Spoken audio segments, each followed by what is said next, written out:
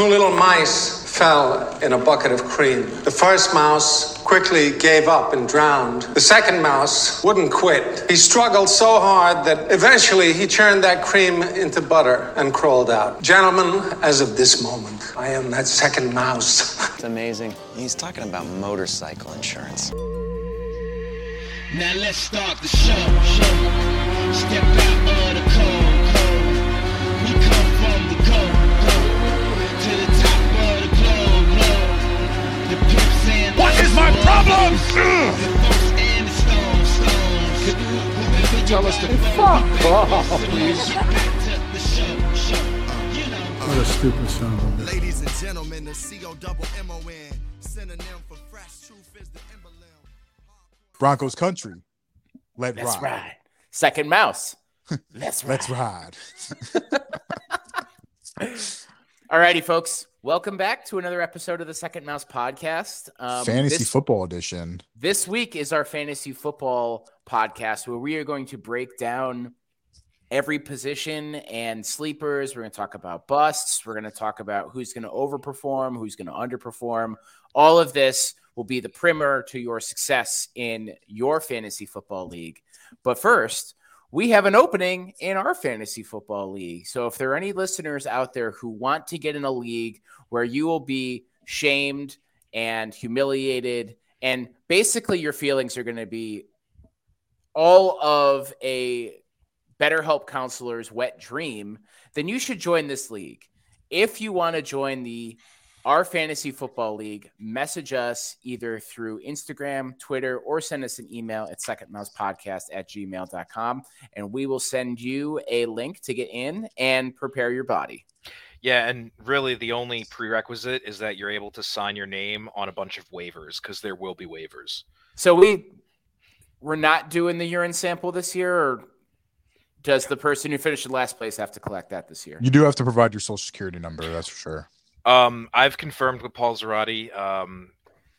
It is in fact naming rights will be given to or bestowed upon the champion of our league. Can we name his child Blockchain? I see no reason why not. Oh God! I wonder if there's any blockchains out there. Hold on, I'm going to do a quick crime report or police report from Florida and see if there's any people named Blockchain. They're definitely from Florida. If they are. It's got to be the Panhandle, too, because they would not be anywhere else, either there or inland, too. Have we checked on the name of Elon Musk's new kid? It might be Blockchain, for all we know. Elon Musk's picture comes up when I search this.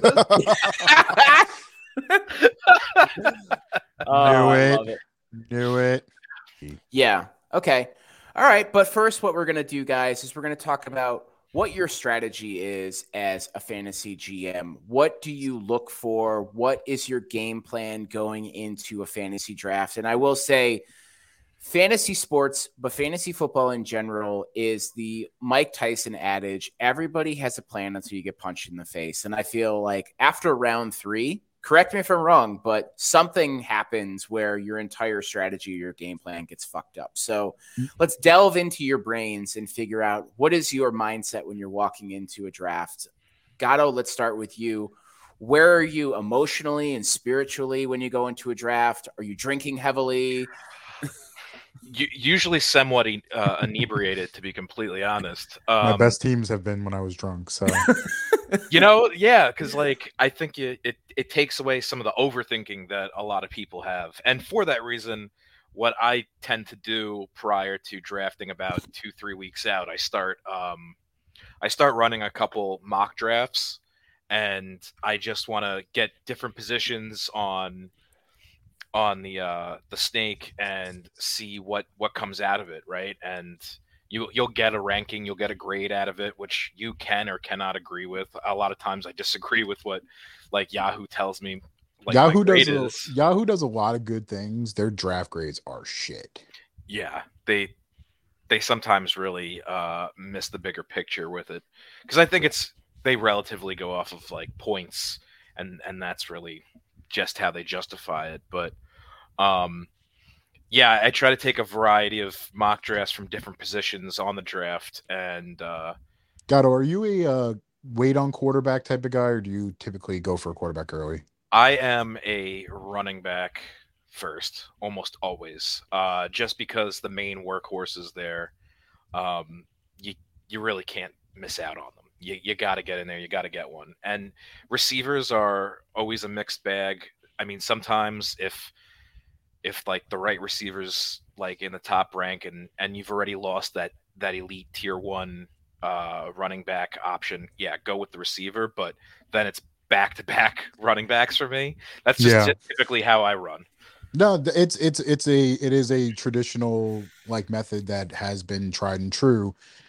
You know what I found is like, because I'm a wait on quarterback type of guy. I'm not the type of person who's going to draft a quarterback in the first 3 or 4 rounds of. So like if we're talking about a standard PPR league, one quarterback, super flex leagues are different. Obviously, I will go for a quarterback early, but I mean, I've had pretty good luck. Like 2 years ago, I got Josh Allen in the 9th round, and that was the year that he exploded. So you can typically find quarterbacks later. For me, though, the one thing that I always stress to everybody, get an elite tight end. Always get an elite tight end.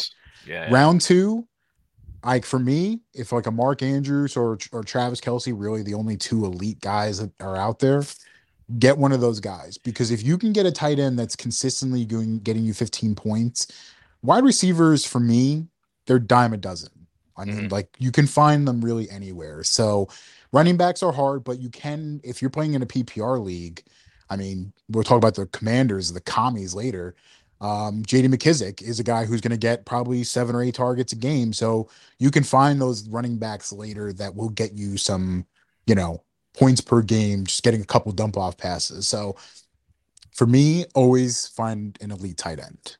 Yeah, I think that's one of the areas that I have personally struggled with over the last couple of years is that's always just a real soft spot for my teams. Like traditionally, like the guys that I'll draft, I'll miss the boat on a couple of them. And it's a really narrow window too, to get somebody who's going to impress every week. So you end up getting caught with guys with like 4 catches for 35 yards, no touchdowns. And I mean, cool, 3.5 points. That's great and all, but it's hell. It's getting hell that one touchdown a week from them is golden. If you look at the numbers for tight ends, like it's the first 2 guys, and then it's like huge drop off, and then the rest of the guys. I mean, I think a big part of this is that if we're talking about it in terms of strategy, this is the fact that there's a scarcity of the top tier tight ends, right? And so if you're not getting someone in that top 5 that's performing like that, you're going to struggle at that position all year. It's going to be a roster spot that's going to wreak havoc on your waste of time. Yeah, it's a waste of, and because then like, where do you take a tight end? Because like, do you reach for a guy in the 7th or 8th round, or do you just wait until the 14th round is around and then take one of those guys that maybe like is a flyer? So it's and you're dropping and adding somebody every week to just compensate. Like exactly, you throw up the projection of like, and it's funny because I think like for a while we had a handful of just solid, consistent quarterbacks, but now there's a little bit of movement with the quarterbacks because there's a lot more names in the hat now for high performing quarterbacks that we just didn't have in years past. That's why like this year Aaron Rodgers is taking a big hit, right? So Yahoo has him as quarterback 12 right now. Do they think he's gonna like die because Davante Adams is gone? By the way, games that Davante Adams has been missing, so any games that he was gone, he had 19 touchdowns and 1 interception in those games. I just think that like analysts fear that he's getting too heavy into the cosplay, and that's what it is. Yeah, his whole Con Air bit. I would be curious too if like his previous years and his previous ratings are finally catching up to him, in the sense that he was rated so high for so long and missed a lot of time each year. And now he's just older. He's got less weapons there. And my personal opinion, he seems less committed now and more so just bitching and moaning to the Barstool guys. I wonder if like, all the issues they had last season and with like, is he going to hold out? He doesn't want to play, if that's playing into it, but so this is my take on this. Jordy Nelson was not exactly a top 10 pick. Neither was Randall Cobb, And Devontae Adams himself was a second-round draft pick. I know we look at like Alan Lazard and you're like, who the hell is that guy? He's going to be a stud this year. Might end up becoming a wide receiver 1 this year just because of playing with Rodgers. Rodgers has a history of making wide receivers, so I'm not too concerned. And plus that run game alone with Aaron Jones and AJ Dillon is going to be just good enough that they won't really need they won't need him to be the MVP. So they're going to win 13, 14 games and be in the playoffs and then probably lose to like some scrub team. Yeah, I mean, it doesn't help that the NFC North is just dog shit, but at the same time though, like I'm reading an article from NBC where they're ranking quarterbacks and they have Aaron Rodgers at 12 as well. And they're talking about Sammy Watkins being like a decision maker. I'm like, let's fucking pump the brakes on that one, guys. I was actually just going to bring up Sammy Watkins when you said that. Yeah, I'm not buying the Sammy Watkins stock. It's not 2013 anymore. It's not 2014 anymore. No. I mean, I'm interested in Christian Watson, but I'm not fully filled on any of them. He just came off a pup list, so you got to be careful with him. I think Lazard is really the only one that has the like immediate value. Is Randall Cobb still there? I believe so. Oh God, him and Sam Watkins are just like. To me, the Packers, I'm probably not going to draft really any of these guys. I'm just going to wait and see if one of those guys ends up hitting and is on the waiver wire and hope for the best because it's just too much risk and where they're probably going to go. I will say, who is the tight end for Green Bay? Tanyan. He just came off of PUP as well. Okay. Yeah. So they're a little dinged up, but they might sort their shit out. Into the season. 10 touchdowns 2 years ago. So he's a guy that you're probably going to get off the waiver wire or in the last few rounds. We're just talking about tight ends that could end up having he's going to be touchdown dependent. He's not a burner or anything. He's not Travis Kelce, but he could end up having 8 to 10 touchdowns and getting in the fantasy football. It's always about opportunities and consistency, right? Mm-hmm. So he had the consistency when he was healthy towards ACL. It's not his fault. And then the opportunities. Well, is it a high volume scoring offense? I'm always willing to take guys from high volume scoring offenses. And I think that's another big thing that goes into my decision making, right? Is where the attention's going to be, right? Is this a team that's mostly a pass offense, or rush offense? And then also things like, strength of schedule, that's a huge one, especially this year, because you can see a big boost in value for teams like the Philadelphia Eagles, right? Because they have one of the easier schedules on top of having a great draft year, having a lot of pieces fall into place for them. Yeah. They should be putting up numbers. Eagles and Giants, by the way, have the easiest schedules in the NFL. Yeah. Yep. So I didn't want to get too far afield here because now we're starting to talk about players, but I want to go to UQ. What is your approach when it comes to walking into a draft? Are you heavily inebriated? Yes, absolutely. Good for you. No, so for me, it's all about where I'm end up picking. So I have strategies for wherever I end up picking. A lot of times it's automated. I do have a keeper league that it's based on your standings from last year, so I already kind of know where I'm picking in that situation. By the way, picking last because I'm fucking won. Fucking winner. fucking winner.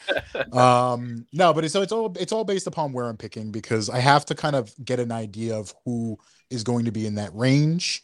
But again, like I said, for me, it's usually about getting a running back first because especially if you're picking in the top, there's a huge drop off after running back 4 or 5. And it's significant. So you don't want to end up just taking a guy for just because he's a running back. But typically those guys in the first round are consistent enough to carry you. I had Mixon last year as my running back 1. He was great, consistent, kept me, and again, good scoring opportunities. So for me, it's always attacking that, but it's about finding value late. So I thrive off of late round picks because those are the type of guys that you typically are taking rookies. You're typically taking skill position players. And the beauty of like wide receivers over the last few years, they are so plentiful when it comes to rookies that I typically will try and get my running backs and tight ends and all that early, and then try and hit on some late round guys like Jamar Chase. I got him in round 6 last year. Oh, that's good. And it was a keeper league, so I mean, like you go for rookies early because you're typically trying to get that type of value.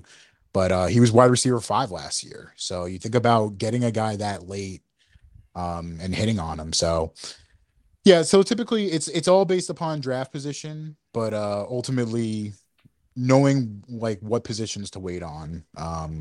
But it all depends on those grouping of players. You got to kind of know. Yeah, sometimes there's just like I feel like there's some dead zones like after the 7, 8, 9. Yeah, man. And a lot of times that's where your team where you're going to make or break it because it's very middle of the pack, and a lot of players come off like very oatmeal bland. You're just I don't know what to fucking do with them. You know what I mean? And then you start wandering, and then it fucks up everything, in my opinion. Yeah, because you know why? You wander too long, and then all of a sudden the runs start, and you're like, "Fuck! I should have just always try and lead the runs too." So like, I don't mind drafting a guy a little bit earlier than I would take him if it means that if I have a feeling that a guy is going to have a strong season, I don't mind taking him a little ahead of where the ADP would be. So Tom, what do you do leading up to a draft? What do you do for your draft? How do you prepare? What are you thinking about? What's going on in your mind? That fucking maniac mind of yours. I call my mother, tell her I love her, and eat a shit ton of spaghetti and then barf it all up in the corner of my office. Nice. And then this we get tracks. into it. I've seen the stains. I've seen the red pasta stains in the corner. Of lies. The house is new. The house is new. This is lies. So for context, when Gatto and I came over to North Carolina to visit Tom, he said, "This is my puke corner. Don't go near it. It's my fucking puke corner. You got to find your own puke corner." I was like, "Dude, do you want a bucket for your puke corner?" No, just the corner. That's it. Yep, just the corner. No, so I think for me, for a long time, I tried to find like boom players, guys that were like true sleepers, draft them early and expecting that they were going to just go off. And what ended up happening is I would just have full teams of like boom or bust players. Like I'd drop like 155 points one week and then 62 the next. And I think over the last couple of years, my real focus has just been finding consistency and finding guys that are going to put up consistent numbers every year. And in some cases, there are those sleeper picks and those super sleeper picks, but very often you need to look at those and with the most critical lens out there, in the sense that a lot of those are like thought pieces that are written by, fantasy draft experts that are trying to like get clicks and shit like that. When these guys are not going to work out, and you're going to draft somebody thinking like, oh, this person's going to have like 1,500 yards catching, and they have like 850.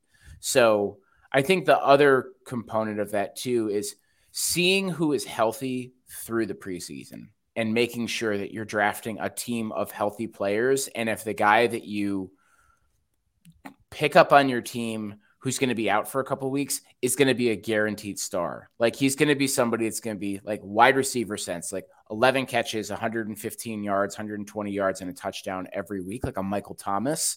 You don't want to like hold on to a guy that's going to be a Jamison Crowder, which is like, cool, thanks. So I think for me, it's focusing a lot on consistency and leaning closer towards the younger players, but they're in like that third or fourth year arc where it's not like you're drafting guys that are in year 30 or 31 where, oh, they've done this for 6 or 7 years. Okay, well now Julio Jones has 500 yards. Explain yourself. Will an injury, like, what was this question for both of you? Will an injury like question make, because like the big conversation right now is pick one or two, right? So it's McCaffrey and it's Taylor. I'm going Jonathan Taylor. I don't touch Christian McCaffrey. I knew when he drafted he was going to be a perpetual sore ankle for his entire career. Well, that's the question, right? Because I think we can all agree that McCaffrey is a better fantasy player when health is not a matter, right? So McCaffrey gets over 115 targets every year in the passing game.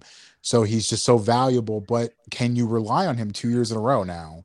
I am going No. to actually play a little devil's advocate on this one, though, Mhm. because as much as I am a big proponent of, like, what's the injury status, what's the health status of a player, and certain injuries will keep me away from a player at least a season before I'll think about going back to them. Like J.K. Dobbins might come back and do great, but like I'm not touching him with a 10-foot pole.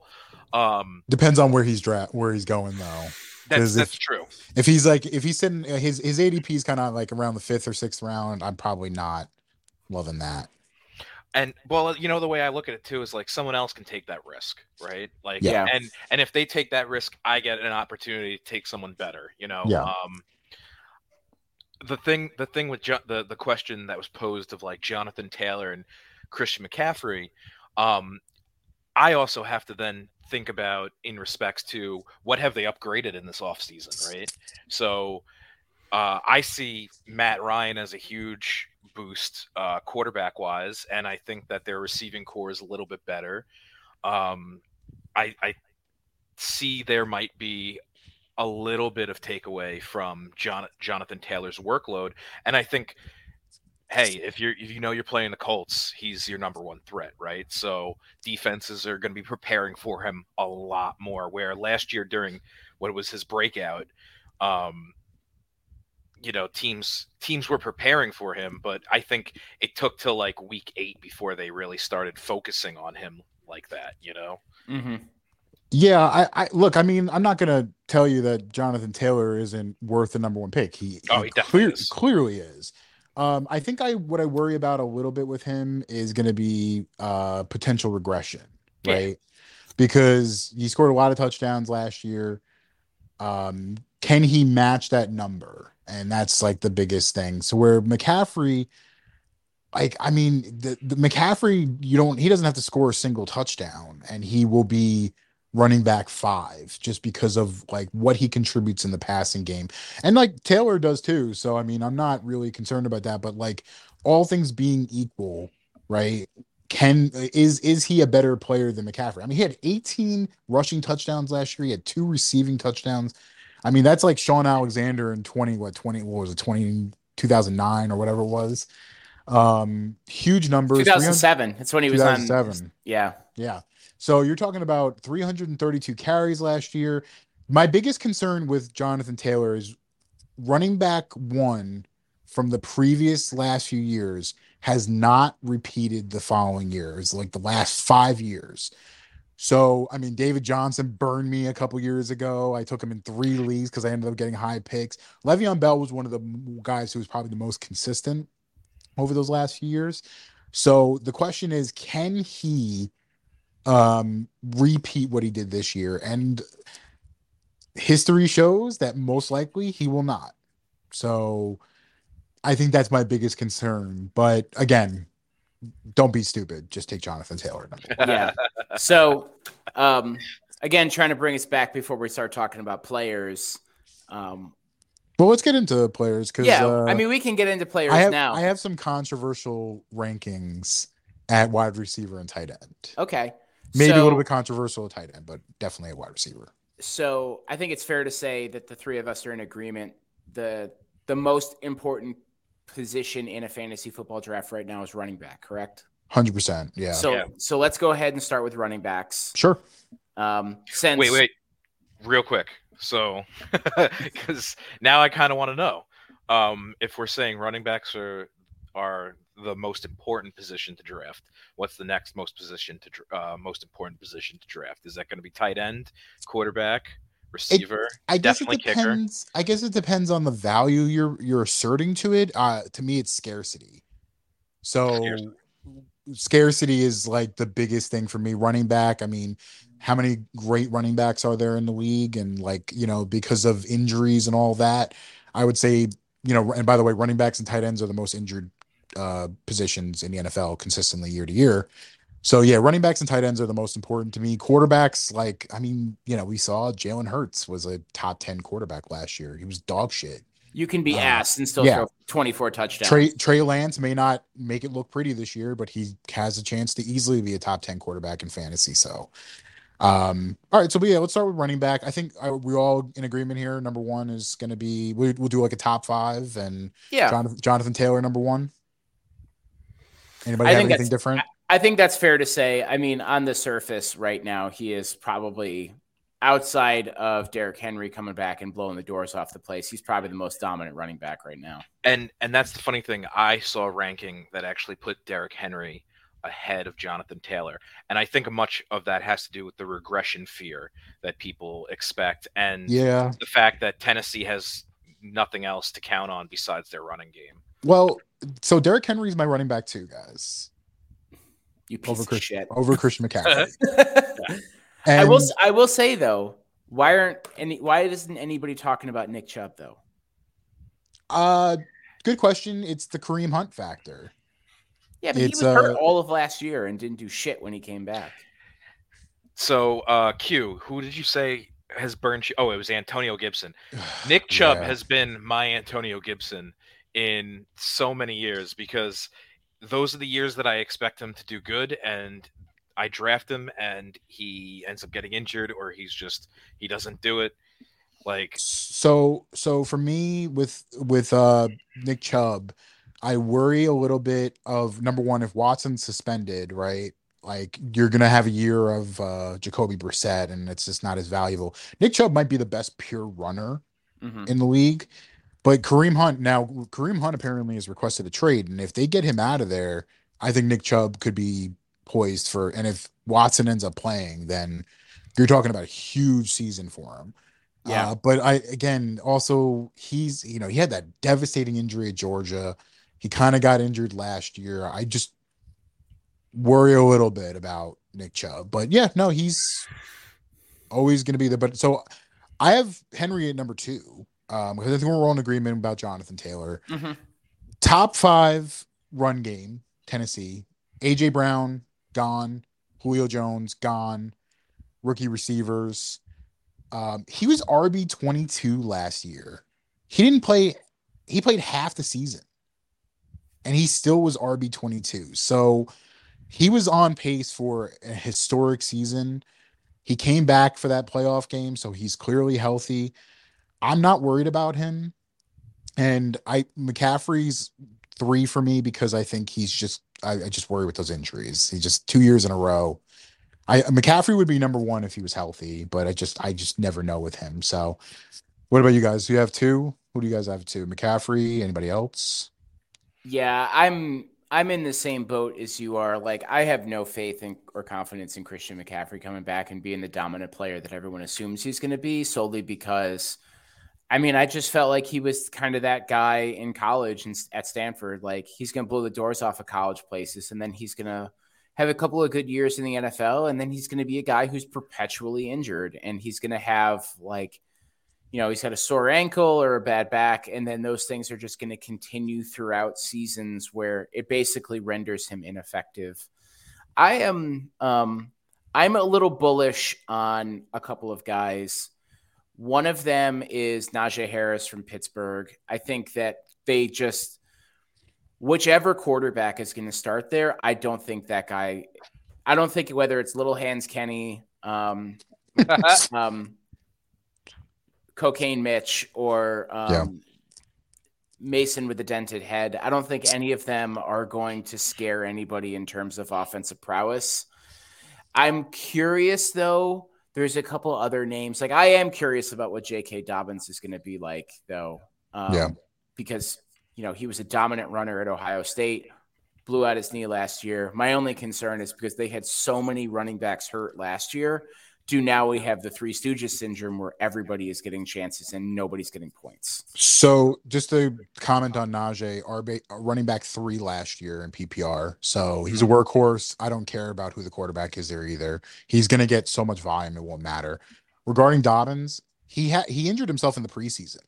Yeah. So that's the best case scenario because he's been sitting on the shelf. Now he was on PUP list for a while, so he doesn't look he's 100% healthy. He just came off of it, so he's going to start practicing. So there is some concern, but I don't know. I'm not as concerned with him as other guys. Mhm. All indications from current reports are saying that Dobbins is likely, he's looking good. There's a lot of optimism coming from the team right now about where he is. So there's a lot of speculation by like week 6 he might be back to full force. Yeah. So and that's a good time because things finally start falling into place. You start getting a good understanding of where your teams lie, and he could be an easy pickup or a nice trade So from someone for low value. He could be your running back 3 or 4 on your team based upon where he's getting drafted, and he could end up becoming in the playoffs your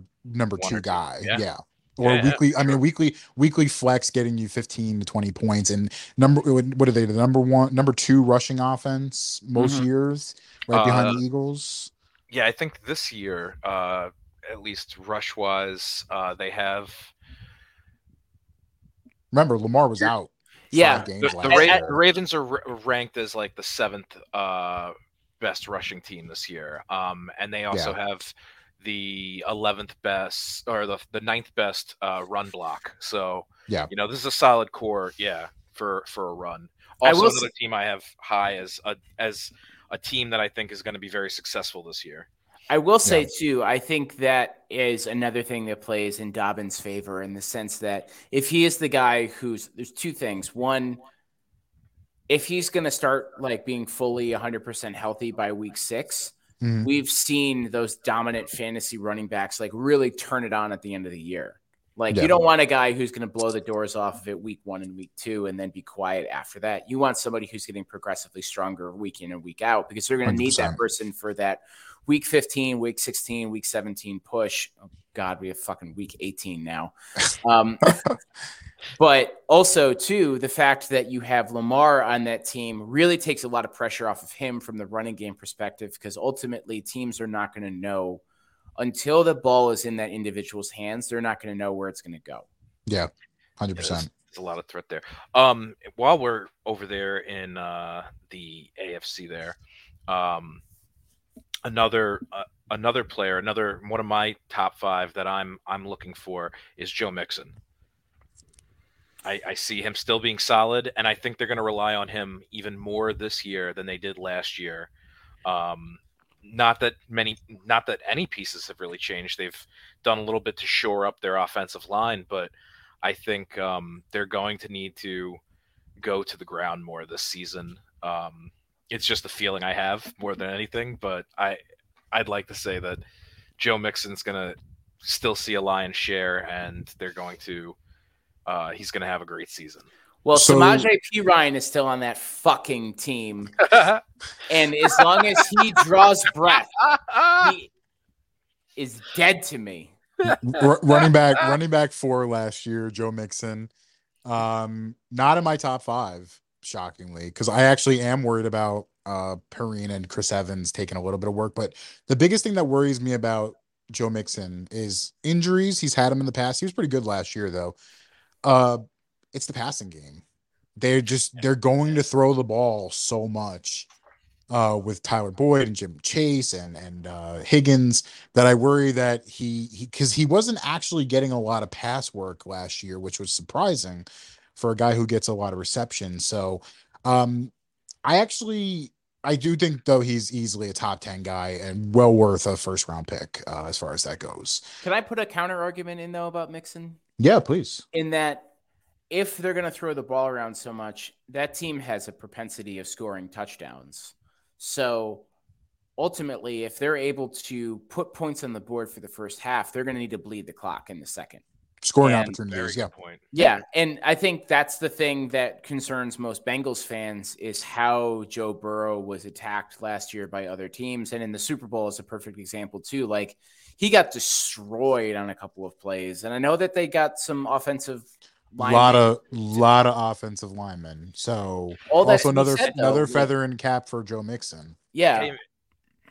No, continue, Tom. Well, I was going to say, like, I think you could look at it 2 ways. One, that he might not get a lot of opportunities, while at the same time, though, him being the running back that he is in an offense, like a passing offensive minded team, sets him up to be really successful. Because if a team is dropping 5 guys to cover receivers and a tight end or more, all you have to do is check the line. Joe, here you go. Here's the ball. Here's 7 yards. That's what I think I want to see him do more. I want to see him be able to check it off to mix in more, because I didn't see a lot of that last year, and I think that was one of the issues. Was for me, someone who drafted Mixon in the first round, I was like, I loved his style of play.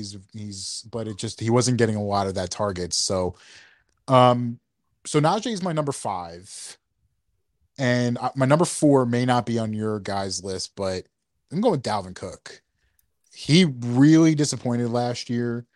Injuries are always a concern, but I'm telling you, the Kevin McConnell offense, I'm a big believer. You're going to hear a lot of Vikings players from me this year. I'm buying heavy on the Vikings because they may not be a great team. They may not be a playoff team, but they are going to be efficient offensively. And for me, the Rams, and this might just be a Sean McVay thing, but typically they centered in on a running back, and usually 90% of the time we're kind of focusing on one guy. So they weren't a running back by a committee team. And wore him out. So yeah. So I mean, look, and Dalvin Cook has not played a full season. So my advice is draft Dalvin Cook early, but make sure you spend a premium pick on Alexander Madison.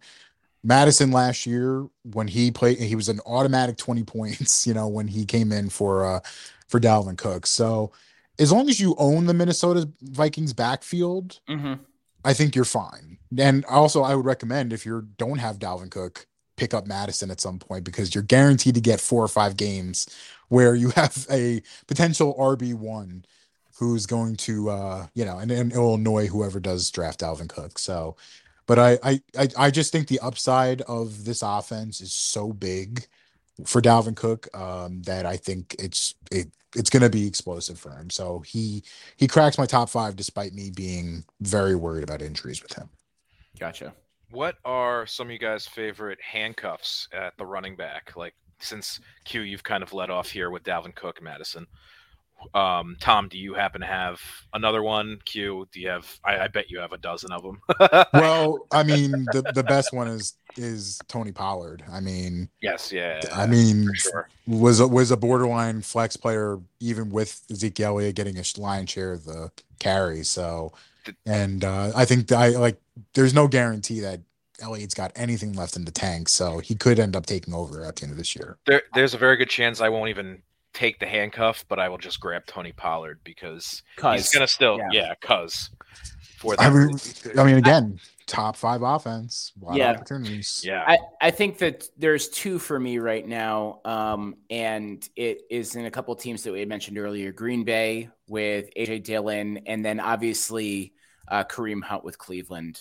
Oh yeah, I think those are the 2 most obvious ones, because I'm looking at those NBC rankings right now, and I mean, Chuba Howard, maybe like that kinda, but everybody else after that, there are absolute nobodies behind them, except for Dalvin Cook at 5, their ranking. But I mean, I think Dillon and Kareem Hunt serve different roles in their respective offenses, more so than what Madison or the other guys that we talked about. I will say I am genuinely curious. I'm curious, and this might be a late round, like, let's see what happens. Travis Etienne for Jacksonville. Oh, yes, he's great value. He's going to go high, unfortunately, which makes it. Well, I don't want him high. I want him playing. No, I know. You want the discount on him? Yeah, I actually feel like there's good. He's going to the draft high. Yeah, I can't believe this shit. I honestly, I have more faith in Jacksonville this year, and a lot of people, including myself, feel like this could be the year for Trevor Lawrence to actually have a bounce back. I mean, if this is, he's going to have to show something this year, because it was not good enough last year. But I will say though that ultimately, they did put. I don't necessarily agree with a lot of the stuff they did. Christian Kirk and all that gave him way too much money. Zay Howard, I think they overpaid. But Doug Peterson is kind of a quarterback guru, so if anybody can get the best out of him, it's not going to be fucking Urban Meyer, that's for sure. Well, that's the thing. It's like everyone might have a bounce back just because it's not under. Yeah, exactly. Yeah, I feel good about Trevor Lawrence, and I know we're not talking about quarterbacks yet, though. But I don't think you can blame a guy for 3,600 yards and 12 touchdowns, 17 picks, and not talk about the fucking lunatic that was. Yeah, there was a lot of chaos. Yeah, that's a big deal. I have a value one that comes a little later in the draft, and I do this sometimes, actually a lot of times with handcuffs. If I get them lower at the end of the draft or in the middle of the draft, I'll pick them up, and then whoever's least performing, I chop them off. I cut their head. Damian Harris and Rashandre.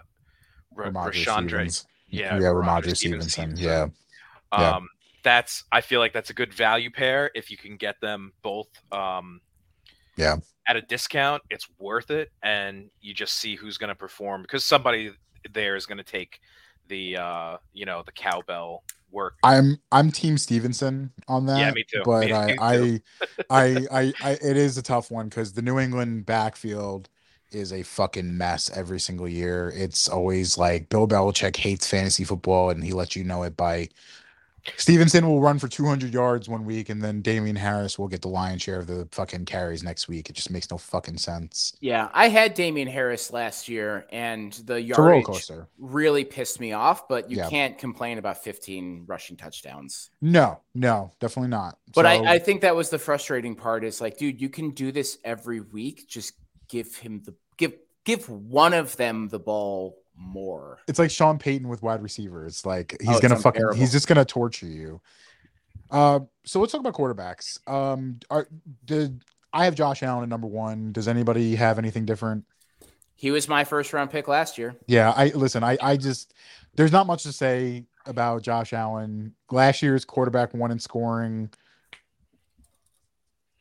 Yeah, I will say though that I have Justin Herbert right up there underneath him. Yeah, me too. Up there underneath him, and I thought it was going to be a little controversial there. Then I guess not. But by the way, QB2 from last year was Justin Herbert, so that makes sense. Yeah. No, I am just as pilled as you are on Justin Herbert too, and I was thinking that too. Like, I would be genuinely curious.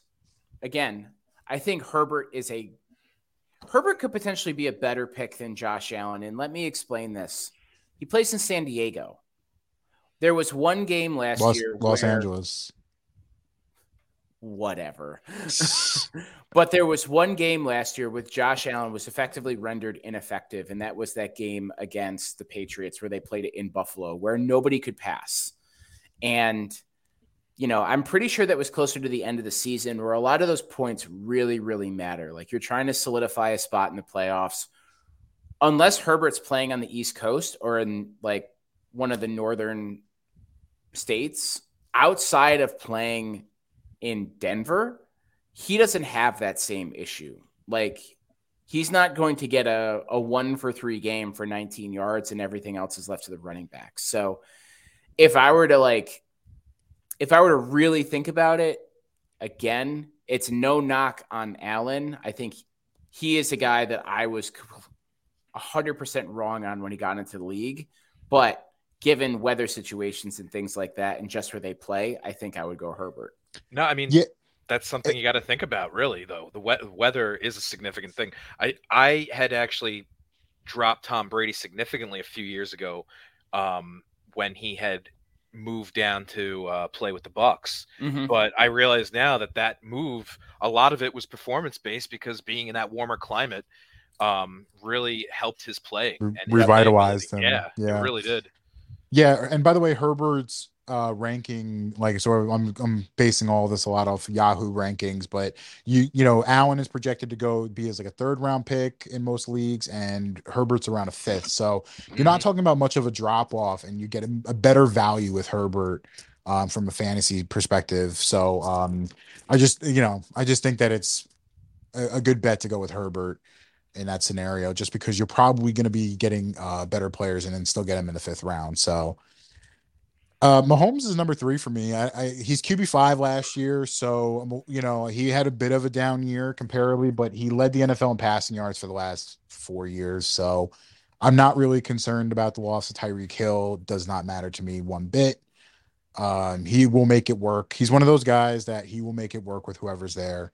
How do you guys feel about number 3? Go ahead, Gatto. I have Lamar Jackson as my number 3. Very nice. Yeah, he's very high on Lamar this year. Yeah, he's because last year, I mean, what a disaster of a fucking year they had, right? So many injuries early on. Everybody tested positive for COVID on that team too. Yes, I forgot about that. They had FedEx. They had FedEx players playing on that defense for fucking against Cincinnati. Yeah, man, it was guys that were never going to play in the NFL ever again after that. It was just bad luck after bad luck after bad luck for them. And this year, if the team gets back to being healthy, stays healthy, there's a lot of weapons there, and they to be able to take some of that workload off of Lamar will actually help him end up performing even better. And honestly, I think getting rid of Marquise Brown was a great thing for them. And then he got suspended. Hollywood. Anyone walking around named Hollywood is just trouble. Antonio Brown's cousin, by the way. Yeah. Lamar Jackson, he's my number 5. QB 15 last year, despite missing 5 games. So he was still middle of the pack despite missing all those games and not playing well for the most part either. He's in a contract year. Always bet on a quarterback in a contract year. So I'm big. He still ended up scoring more points than Russell Wilson, Matt Ryan, and Mac Jones, who all played pretty much the full years except for Russ. So very high on Lamar. Tom, who do you got at number 3? I mean, I think people are selling Patrick Mahomes pretty short right now. And I think they're putting they're tying a lot of his success on Tyreek Hill, but there are things that are on that team that are still in place. The offensive line is still there. Travis Kelce is still there. And from all indications, Juju Smith-Schuster is a really nice piece there right now. And he's really adapted well. But also Andy Reid is still there. And Eric Bieniemy is still there. The whole setup is still there for success. And I know that people want to tie Mahomes to Hill in the way that you tie Aikman to Michael Irving, but I don't think it's really like that. I think in more instances, you're going to see this is like an Aaron Rodgers to Donald Driver to Devontae Adams kind of situation where you just go off of like whoever's talented there and you do well with them. I think Mahomes, people are buying low right now on him because Tyreek Hill got his money in Miami, but I think he's going to go out and scare some people. So I'm going to be a little controversial here. And I'm not saying that Mahomes will be better off without Tyreek Hill. Not saying that. He's an incredible option. I do think it takes a little pressure off of him, though. I would agree. Because Hill dominates a lot of targets. He's a number 1 wide receiver. But also think about how they were playing them last year. They switched the defense to more of like a cover 2, Tampa 2 defense. 2 safeties playing up top, trying to take away the big plays, forcing them to go underneath, right? They drafted Sky Moore, by the way, out of I think it was Western Michigan in the second round. This kid is a guy who will eat you in space. He's going to be a nightmare outside the hashes. He's going to be able to run all these complex routes and like get open and just they're going to pick you apart all year this year. So between Kelce, Juju, Sky Moore, and then you think about guys like they got Marquez Valdes-Scantling from Green Bay. Consistent player. They're going to be more of an attack you 15, 20-yard range rather than 50-yard range. So they're not going to take as many deep shots most likely, but I think they're going to be more efficient drive to drive. So let me ask you both an off-the-wall question. What is more likely to happen? Patrick Mahomes throws for 50 touchdowns, or his fail brother gets 50,000 likes on one TikTok post. I actually was waiting for you to bring up Jackson. Fucking Jackson Mahomes. I think he gets more than 50,000 likes on a video. I can't confirm that, but I would guess he does because he's, more hate watching than anything. But yeah, I'm not down on Mahomes at all. I think he had a bad year. And Relatively, like bad Yeah, year his bad year was for him would still be the MVP best year of Daniel conversation. Jones. Yeah, I could I tell you mean, that come on, much. exactly. By the way, my number 4 pick is Daniel Jones. No, I'm just kidding. I have Put I the have rat to- boys away. Contract year. I have Brady as my number 4, QB3 last year. All the gang is back. Chris Godwin just came off a pup. They added Julio Jones and Russell Gage. I mean, again, he's the fucking GOAT. Don't question him. I'm not going to start now. So Yeah, that's actually and you can get him for good value too in this draft. he's going in the 7-8 range in like a standard quarterback league. So Can I ask a question though? yeah, I'm looking at NBC's rankings. They have Russell Wilson at 10. I was Yes. actually That's just about too to bring low. him up. Great minds. Yeah, man. So yes and no. This is a Brady situation from a couple years ago. Okay. Do you remember when everyone said that Tom Brady is fucking done? And like, because he was playing it for Josh McDaniels, and everyone was like pretty much saying that he was done. The GOAT is dead. And then he goes to Tampa and plays for Bruce Arians. And then all of a sudden he looks brand new. Let's Yeah. repeat that, by the way. He was playing for Bruce Arians. Right. Which So- that's not Well, Bruce- but compared to Belichick. Well, compared no, to I'm talking Belichick, about you know what I Josh. mean? I'm talking about Josh McDaniels. Josh McDaniels, okay, who was the okay, play okay. caller in New England. Okay. Russell Wilson playing for Pete Carroll over the last few years, and that offensive system, which for some reason was like, hey, we have one of the best quarterbacks in the league. Let's run the ball constantly. He's now playing for Nathaniel Hackett. You know, if you don't know who Nathaniel Hackett is, he's been in Green Bay the last few years, the offensive coordinator. Aaron Rodgers swears by him, running really efficient offenses. But let's go back to 2018. Nathaniel Hackett was the offensive coordinator of the Jacksonville Jaguars.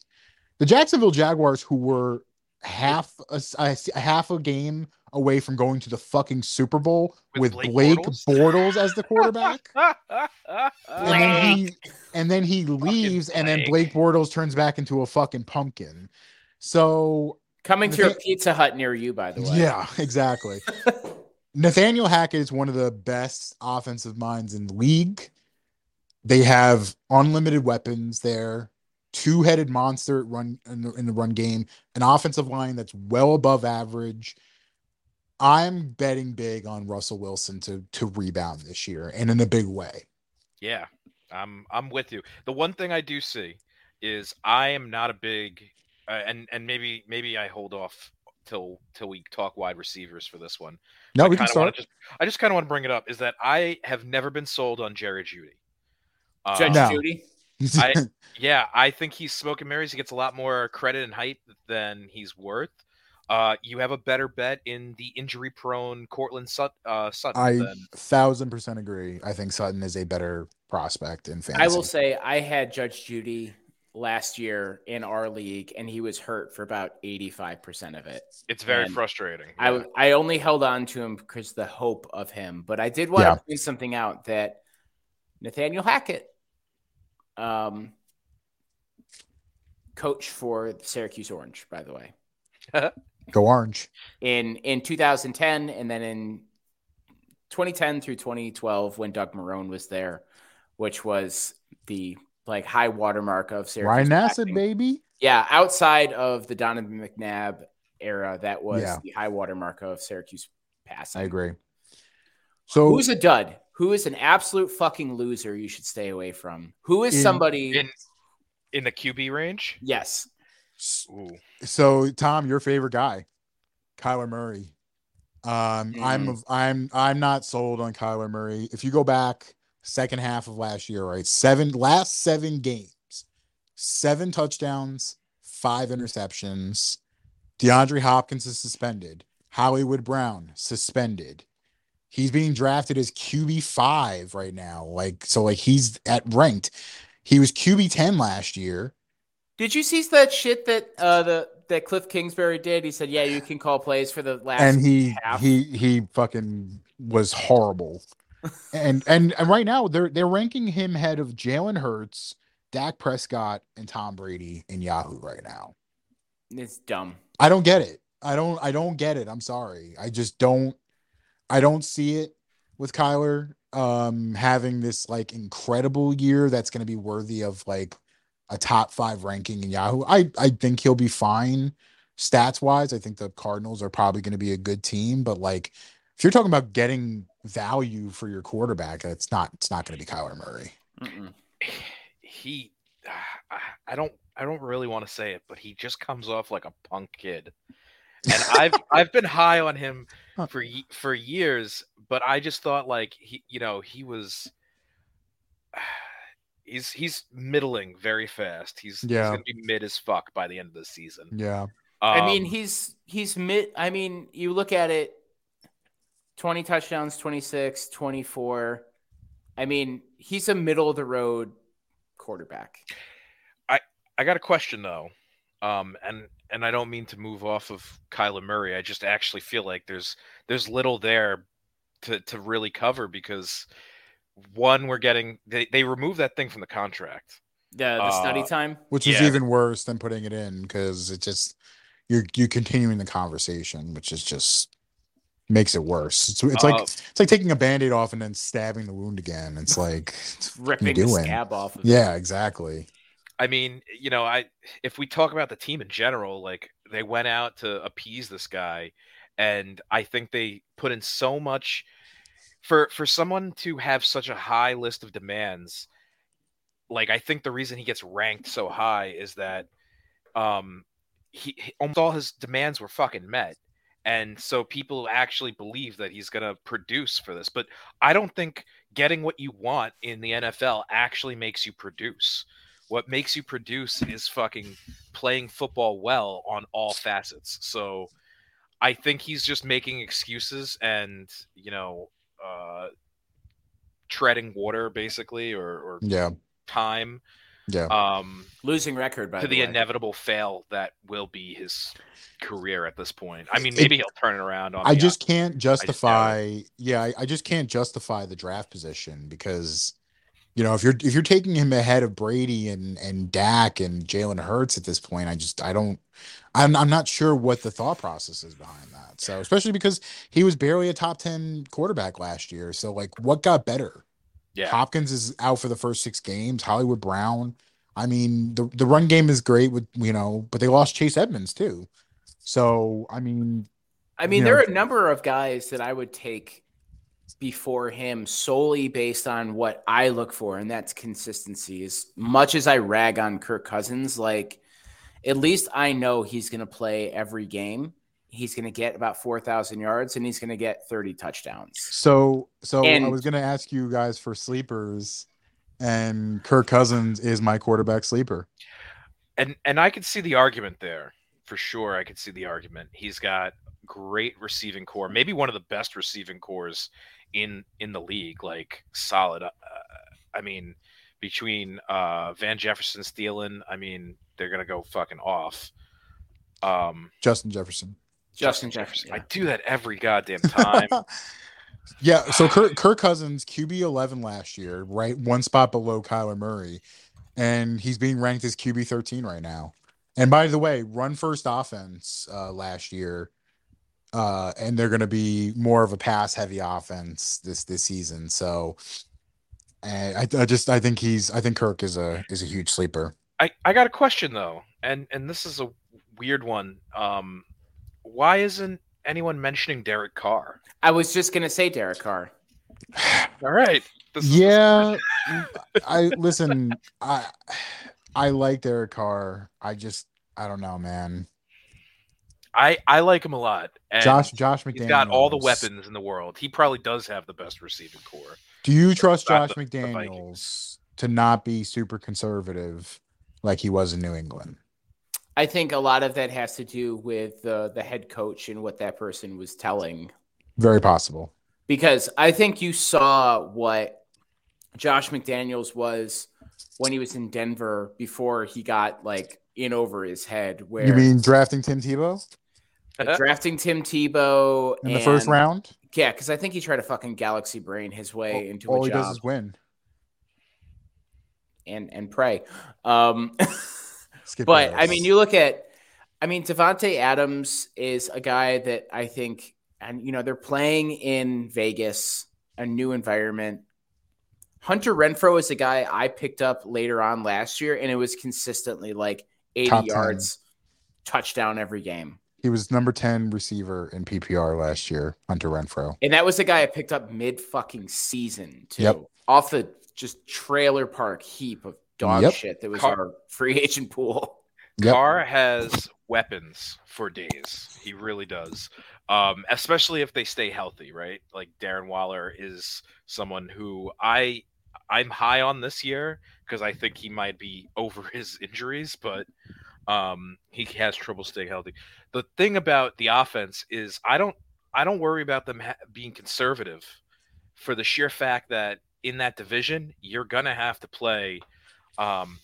Big ball, man. It's gonna be high scoring. Yeah, I hope a so. lot of exciting. It's I a very hope so. exciting division to be in. One Yeah. could make the argument that's going to be the most enjoyable division in football to watch from like I a agree. viewer perspective. Yeah. Yeah.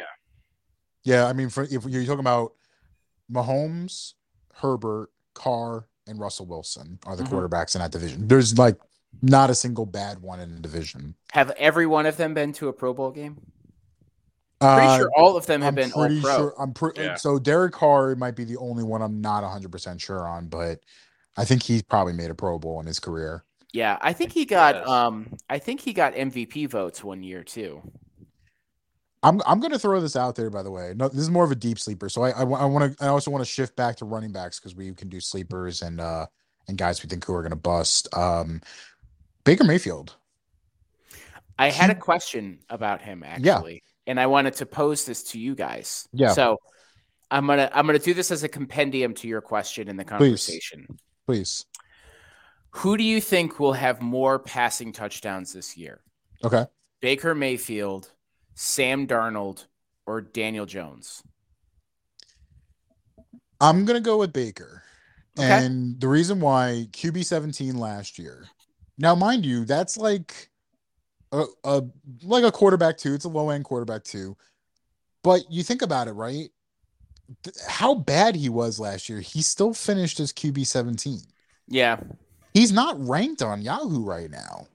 So if you're talking about you take a top tier quarterback and you don't want to spend a high pick on a backup, you're talking about a guy like Baker Mayfield who could end up being a waiver wire pickup, who could end up yielding value. DJ Moore, Christian McCaffrey, Tommy Tremble at tight end. There's a lot of good value there. Sam Darnold, I don't even know if Sam Darnold's going to make this team. I mean, to be fair, I probably would have actually asked though if it was Baker, Sam, or Tyrod Taylor. I wouldn't have put Daniel Jones in. Damn, son. Yeah, Jones, by the way, reports out of New York have not. He played pretty well in the preseason game, but the last few days, the practices they've been saying is some of the worst they've ever seen. So, not very high on Daniel Jones. I'm already scouting 2023 guys for It's the Giants. it's been bad for Daniel Jones. It's been great for Kayvon Thibodeau. Yeah, he's been in the backfield every single play. Yeah. So I want to shift back to running backs for a second because we didn't really touch sleepers and guys to avoid with running backs. So then we can then shift to wide receivers after that. Do you guys have a running back you're like, I'm not gonna touch that guy? Because I sure do, Tom. Oh, I know who you got. Your worry. commies. You guys got a running back that you're avoiding? Like, even if he's there in the mid rounds, is there a guy that you're not going to touch? Leonard Fournette. Going early, by the way. He's a Yeah. second round pick in most leagues. So I have no faith in that he's going to either like stay healthy or not eat his way out of a job. He did relatively well for me last year when I was struggling at the running back position for depth. But apparently, I got him at a he's using, discount. apparently this year he's using Haagen-Dazs as sunscreen. So running back. running backs.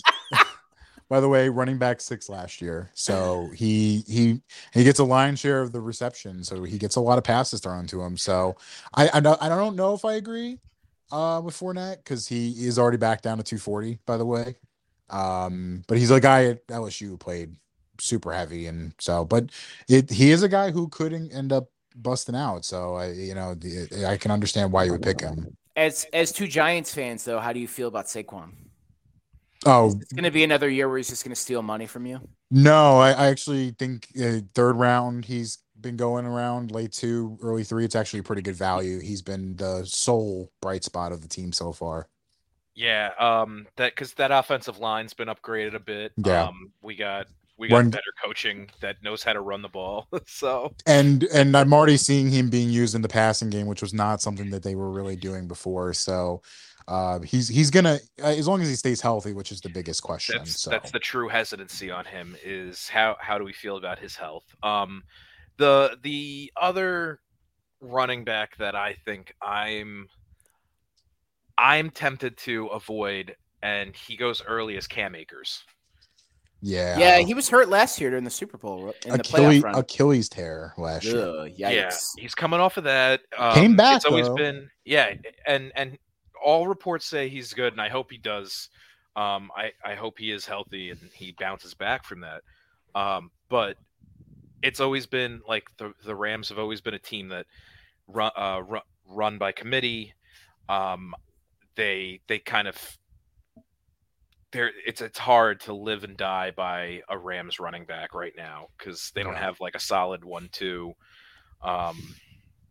So I will probably avoid him in all likelihood, and he's going very high for someone that I don't think should be going that high. Yeah, like round 2 or 3 is going to be where maybe round 4 or 5 if you get lucky. So it's just the values.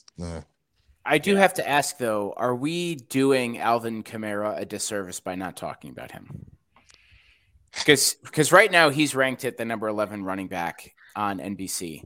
I think we're doing a disservice to the listeners by not talking about him, because depending on what the information you go on will ultimately depend on how you feel about him. So Adam Schefter today said that it looks as though, based upon how many times his court date keeps getting pushed back, that league discipline may not be hit on him till next year.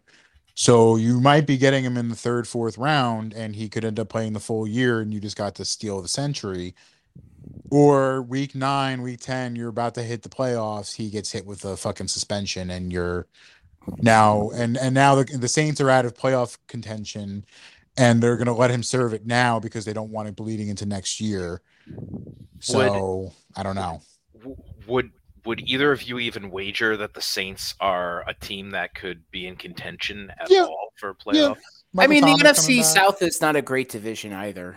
Michael Thomas coming back, and the defense is rock solid. The defense is great. So I hope so, because the Eagles own their 1st round pick next year. So I'm hoping they make the playoffs and go deep into it. So my hesitation with the Saints, though, is that Dennis Allen is their head coach. Yeah, that's a worrisome thing for me too, because not that he was a bad coach with the Raiders, it's not Sean Payton anymore. So I don't know.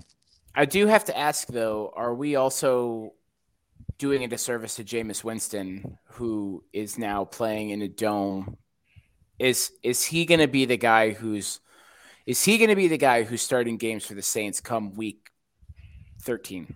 He was middling last year when he played and for the Saints, and he tore his ACL, and apparently he the other day had to leave practice early because he was kind of limping. So I don't know if that leg's fully healthy. I'm not. He to me, he's like a back end, like he's a backup quarterback. And it's funny. I've seen a lot of, and when I say a lot, I mean like three articles that said that he could have a breakout year, and I just don't see it. I just don't see it, though. His breakout year was when he threw 33 touchdowns and 30 picks. So that's a breakout.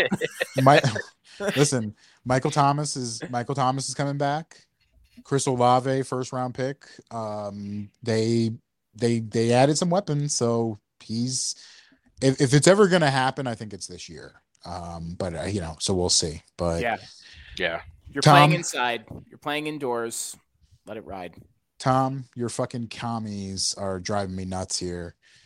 Antonio Gibson top 10 last year. He was the number 10 running back in PPR. I don't know what the Commanders are doing. They've been insisting that he's the number one guy, but JD McKissic goes to sign with Buffalo. Last second, Washington swoops in and re-signs him, gets him to change his mind. He's been the primary pass catcher, so Gibson's upside in the passing game is limited. Then they spend a third-round draft pick on Brian Robinson from Alabama. Alabama running back who, by the way, took over for Antonio Gibson after he fumbled in the preseason game. He got 2 carries for -1 yard. Aside from the fact that Robinson, by the way, third-round draft pick, so you're talking about a top 100 pick. A lot of value. And Gibson never being used primarily in the passing game, 96 targets through 2 seasons. Now, Brian Robinson, who's 6'2" and 220 pounds, is going to most likely dominate goal line work. And by the way, Brian Robinson been running with the first team in some practices. I can't talk myself into drafting Antonio Gibson anywhere. And I wouldn't either, to be honest with you. And honestly, Washington is a team that outside of their wide receiving core, I wouldn't touch anybody. He sounds like a guy who's going to go in the 5th or 6th round, and then you're going to drop him on waivers within like 7 weeks. Yeah, and I think right now, for the last couple of years, they've been solely focused on just trying to accumulate any kind of talent. And I think the first couple of weeks of the year, I would include Carson Wentz in this conversation as well. They're really trying to figure out like what they have. And I think for this team, it's going to be how a lot of the Commanders' seasons have gone, in the sense that they're going to be middling for most of the first half, and they're going to find their way to make it into the playoffs with like a 9-7 record or a 7-9 record. Or I don't know about this year though, with the 7-10 record. Cowboys. Well, they've found ways to do it, and I think outside of Terry McLaurin, there's nobody really else you should be really focused on. I like Dotson. I mean, they do not, outside of McLaurin, they don't have a good track record of drafting wide receivers, though. So I think there needs to be some kind, and right now, Curtis Samuel is projected to be the number 2 guy on the other side. I'll believe it when I see it. By the way, he's still on. He got injured in the preseason last year, and he's still on the PUP list. Yeah, they gave him a lot of money to come here and just hang out in like the trainer's room. Like, so, what's going on that you are still dealing with a hamstring injury?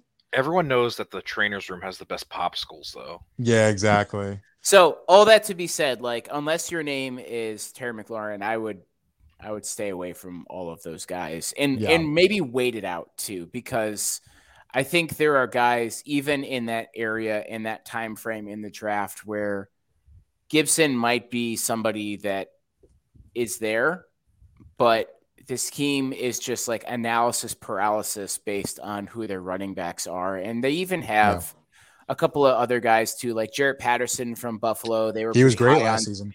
They were high on him. They were high on him too. So it's like, what are we doing here, guys? Like, again, you need 2 of these guys to be good. You don't need 4 of them. And I think Robinson is a nice guy to target late because he could end up.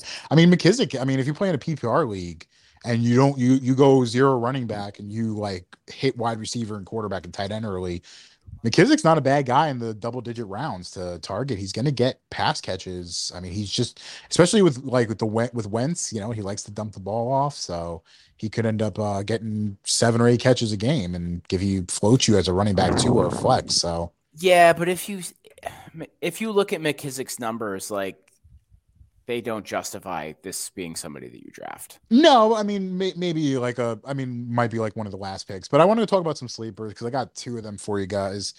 They're not some household names. They're both rookies. First one is going to be Dameon Pierce. He's a running back for the Houston Texans. He's being ranked as running back 41 on Yahoo right now. I think he's going to start for the Houston Texans. And despite the fact that like they're going to be a bad team, they will. He ran pretty well yesterday, and he had 16 touchdowns on only 119 touches at Florida last year. you're going to probably get him in the double-digit rounds, and you're talking about a guy who could be a potentially starting running back with pass catching upside. Really good deep sleeper. Another one is going to be Isaiah Pacheco, I believe it's pronounced. He's a rookie with the Kansas City Chiefs. He was a Rutgers Scarlet Knight. Yahoo doesn't even have him as like a draftable guy. He's 5'11", 215. He's the biggest running back in the room. He ran a 4.37. He's been running with the first team offense. Does anybody believe in Charles Edwards-Helaire or Ronald Jones, who, by the way, they're saying may not even make the roster there? We talk about opportunity, right? We talk about the opportunity to get potential scoring drives. He is the biggest and fastest running back they got. I think he could end up walking away with the starting job. Some people have compared him to Kareem Hunt coming out of Toledo. So he seems like a guy that you're going to get in the 14th, 15th, or 16th round. You're one of your last picks that might sit in the back end of your roster, or maybe even off the waiver wire, who could end up being a top 15 back this year if he gets enough opportunities. So just somebody to monitor, to keep an eye on. I will say this about Clyde Edwards-Helaire. He killed somebody. Do you really want to bet against that guy? I mean, wait, not face to face. I'm sorry. He did what? So he was involved in 2018 in a fatal shooting that happened in Louisiana. I did not know that. Do you really want to bet against this man? Well, now I definitely don't want him on my team in case he gets into another murderous situation. I did not know that. It was an attempted robbery, and him and another player that Clyde Edwards-Helaire was with, they both pulled guns and shot this dude. Oh my God. How did he like self-defense? Yeah, it's a self-defense shooting, but all that to be said. Wait, someone tried to rob him? Yeah, but him and a teammate also had guns, and they shot this dude dead. I mean, if we're like drafting for like who's my team in the apocalypse, he's definitely on it. I would agree. This is definitely someone you want around, but I think the one that sticks out to me is Dameon Pierce, because they've said, I've read a bunch of reports saying like they are wowed by this guy in Houston. Yeah. And granted, that might just be there's not a lot of talent there. Like Rex Burkhead is the other running back there, and I don't think he's wowing anybody. But I think he's the one that has the most potential to do some damage with that team. That team's going to suck. Davis Mills is probably not their answer. The whole team is completely depleted, so they're going to probably just give this dude the ball a whole lot. Side note, Dan Mullins should go to Guantanamo Bay, because if you have 13 touchdowns and 100 yards on the ground and you don't start games – Dan Mullins was the coach. Get Mo for you. Yeah, I agree. You guys have any sleepers you want to go over? I'm interested in both of your opinions on this player, because to me, I've wondered if he could be a breakout or a sleeper. Is Tyler Algier? Yeah, he. It's the Falcons, correct? Yeah, I see. And the reason I bring him up is because, one, we have a like Swiss Army knife, like a rusty Swiss Army knife at that, in Cordell Patterson. Guy is great. Don't get me wrong. But I don't know if he's got a full season left in him. He was looking pretty shot by week 8 last year. And he was like their most reliable player, and I don't think they can rely on him in the same capacity. And he was doing it all last year. And I see Tyler Algier coming in and filling a lot of that void in their needs there. And they don't have much else going on. They got Marcus Mariota now as their quarterback, right? So like they're going to have to rely on the run game. They're going to have to go to someone with some youth and explosiveness. So I've been kind of wondering if he's a good pick, considering he's later in those middling rounds that everyone gets in trouble, those 7, 8, 9 rounds. So I think he's worth a shot. I mean, considering the other options they have on that team, it's Cordell Patterson, who's a converted wide receiver to running back, and Mike Davis. Yeah. Like, I mean, he's young. He's got a good frame. It's like 5'11", over 200, and he played in BYU, so he's used to. He's disciplined. Yeah, he definitely doesn't like caffeine. He doesn't need it. Yeah, but I mean, I don't think the Falcons are in a position to really like be choosy at this point. Yeah. There's just no talent on that team. Which It's could going to lead to a lot of usage. for Algier. His biggest obstacle is going to be the passing game because for them, you expect with a bad defense and Marcus Mariota is your quarterback, you're going to probably throw the ball a lot. And the one thing with Cordell Patterson that he does well is catch the ball out of the backfield. So that's going to be his biggest competition. So, but I mean, if you're in like a dynasty league, or if you're like a keeper league, late rounder, definitely I would. Because also Desmond Ridder is the backup. They drafted him this year out of Cincinnati. He played pretty well in the preseason game. I'm curious about him too. Mm-hmm. But my sleeper is going to be Kenneth Walker from the Seahawks. Mm-hmm. Love Kenneth Walker coming out of Michigan State. Yeah, I like him because I've watched him play in a few games, and I just like the way he plays. I also think too they had someone who just retired from the Seahawks, right? Chris Carson just had to retire because of neck issues. So it's basically Rashad Penny and Kenneth Walker at this point. Yeah, and Rashad Penny, he's another guy that I had on my team last year, and they've had him on the team for a couple of years, and he's just been hit with injury over injury and over injury. So I think Walker is probably a nice guy to have too, because if Penny's going to be the starter, he's not shown that he's going to be a consistent guy. Chris Carson's not there anymore. He retired. He retired. He actually just retired. Okay. Yeah, he had they were like Pete Carroll is pretty much known as like the eternal optimist. And like we'll be like, yeah, he's fine. Don't worry about like. And then like when they were talking about Chris Carson before he retired, he was like, yeah, it's not looking good. So yeah, and that team's not. It doesn't have anything else going on, man. I think the other thing too is depending on who their starting quarterback is going to be, either Geno Smith or Drew Lock. Like they're going to need to lean heavily on their running game because that's the biggest concern, right? That's the biggest concern is going to be who is the quarterback, but. I'm telling you, man, I watched a lot of Kenneth Walker because I thought, for the draft, and not to compare him to another Michigan State guy, but Le'Veon Bell, like he looked a lot like Le'Veon Bell when he came out of Michigan State. So just the smoothness, that ability to like patiently wait behind your line, wait for the hole to form. So he has that ability. So Rashad Penny, by the way, only re-signed to a 1-year deal, misses game every single season. So pretty much just put him on your bench and just wait for Rashad Penny to get hurt. Yeah. I mean, I picked up Penny last year and he started 6 games and ended with 750 yards and 6 touchdowns. And he was a nice like mid-season pickup when I think one of my guys got hurt or something happened, but probably Chris Carson.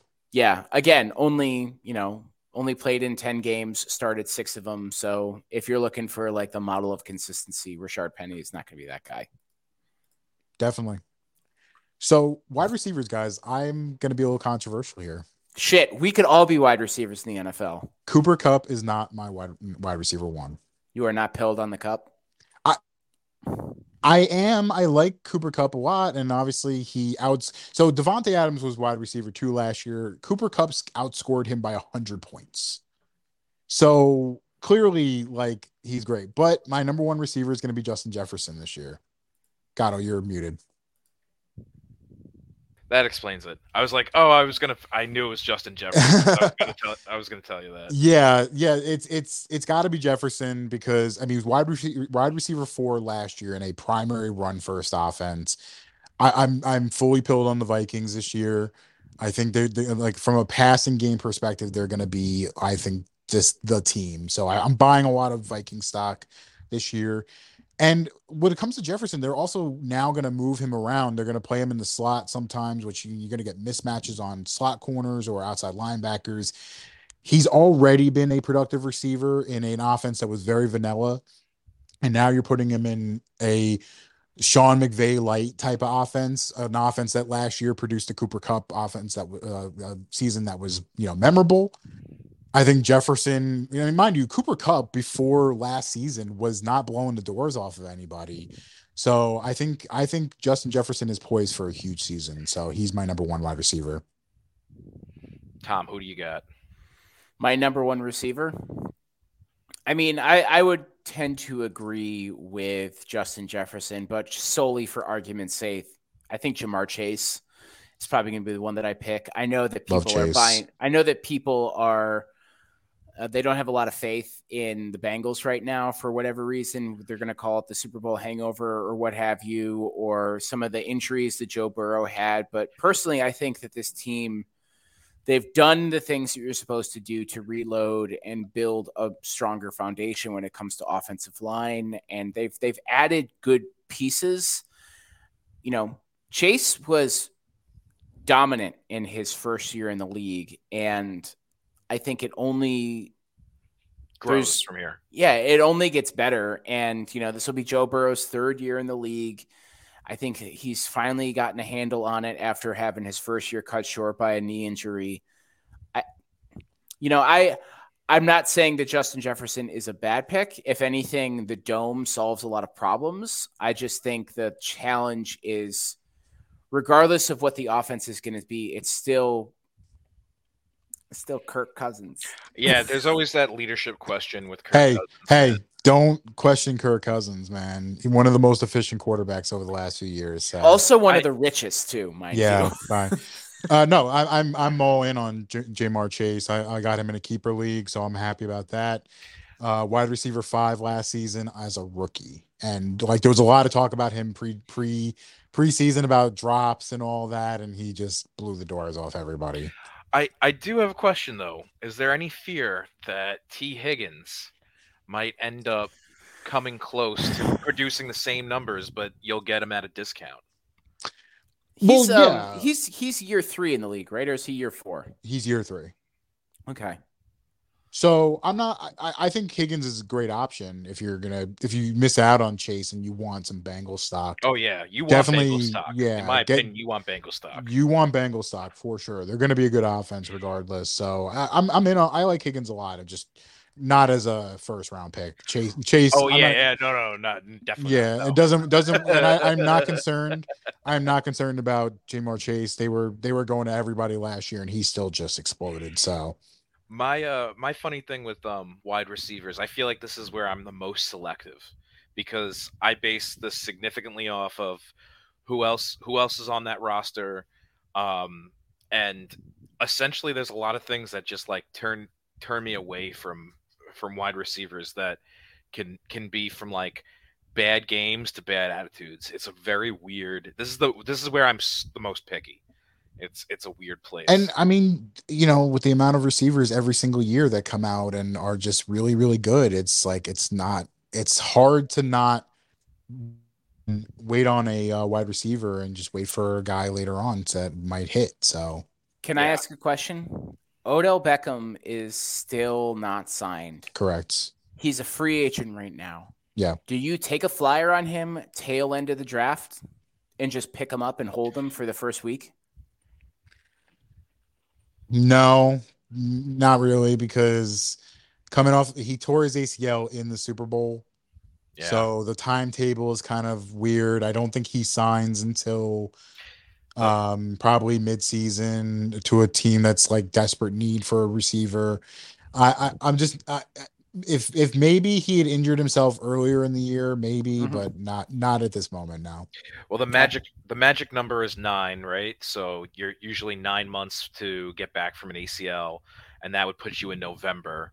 So you're already in the mid-season. And that, you right? need to get roster signed. spots are just so hard to come by especially with injuries during the regular season. It's just you need to get signed right by a certain date in order to. Is that true? Like you need to be signed by the team by a certain timeline in order to be able to play on the playoff roster? Or am I just thinking of baseball? I think that's a baseball thing. Yeah. No, he can sign anytime. Yeah. I listen. If you got an IR spot, if you got IR spots in your team, and you want to draft him and then kick him to IR and then pick somebody off of waivers, and if you're comfortable with like leaving him there, keeper leagues. late in, yeah, you know what? Go for it, because then the following year you can keep him for probably a cheaper price, especially if he rebounds. I don't know, man.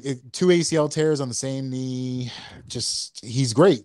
He's still great, but it just I'm not willing to waste a roster spot at this point. It's too much. There's only so many ligaments you could have. I in know. your body to replace them. But I feel like I'm disrespecting Cooper Kupp here.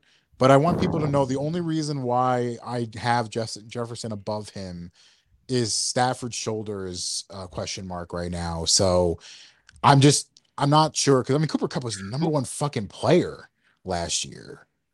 Over quarterbacks and standard. Yeah, he's gonna get his. He'll get his. It's just that when you're looking at when you're doing the draft and you're looking at what they're saying he's gonna get, I don't think he's coming near those numbers, because I mean, he could. It'd be hard to do that again. Yeah.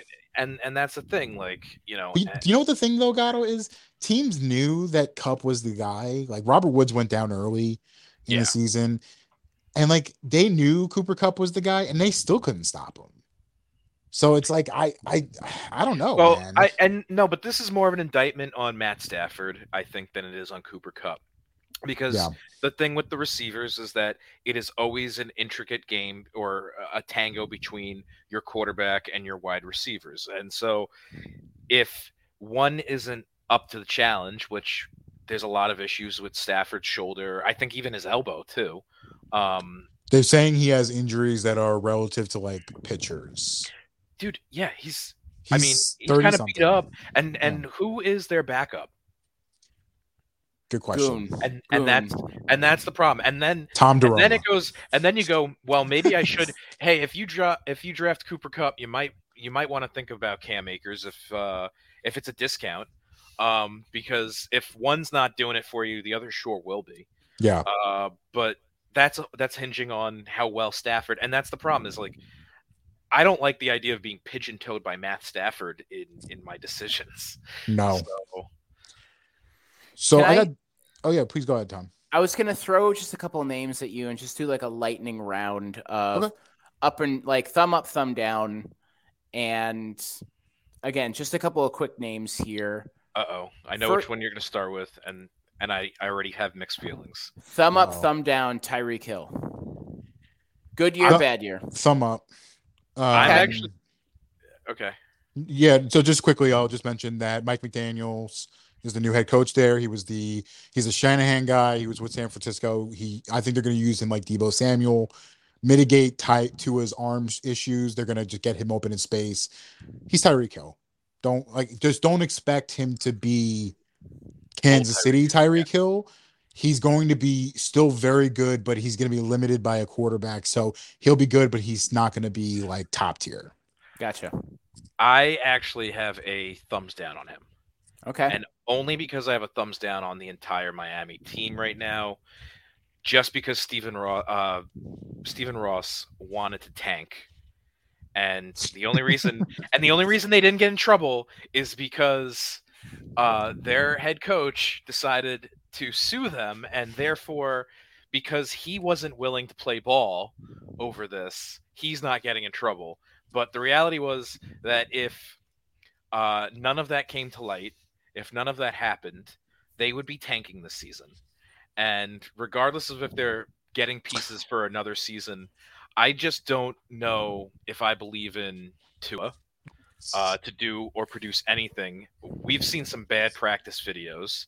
And again, Tyreek could be doing everything in his fucking power to make shit happen. And if Tua can't do shit, neither can he. And that's, I will say, now you've pissed off Tuanon, so it's okay. It's okay, man. You know what? They got to start being a little skeptical too, man. Maybe we should get them one of those $150,000 TVs. I'm actually therapy in front of. I'm not as down on Tua Tagovailoa than you guys are. I think he'll make it work in that offense. He's not who people think he is based on Alabama. But in that Shanahan quick throw offense, he can survive. I think he can survive. He'll be a West Coast quarterback. Yeah, which can be efficient.